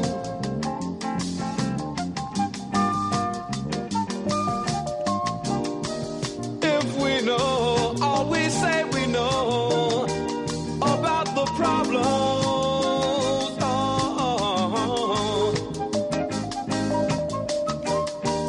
why can't we do something to try and solve them?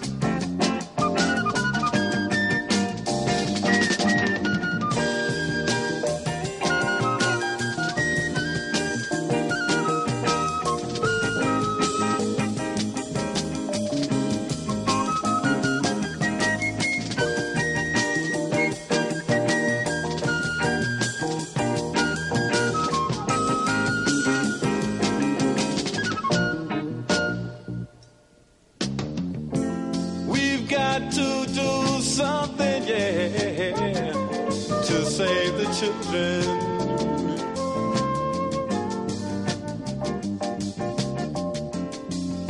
Soon it will be their turns to try and save the world.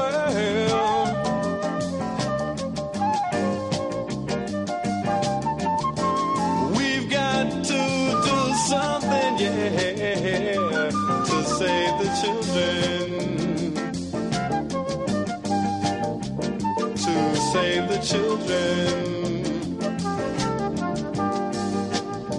To save the children.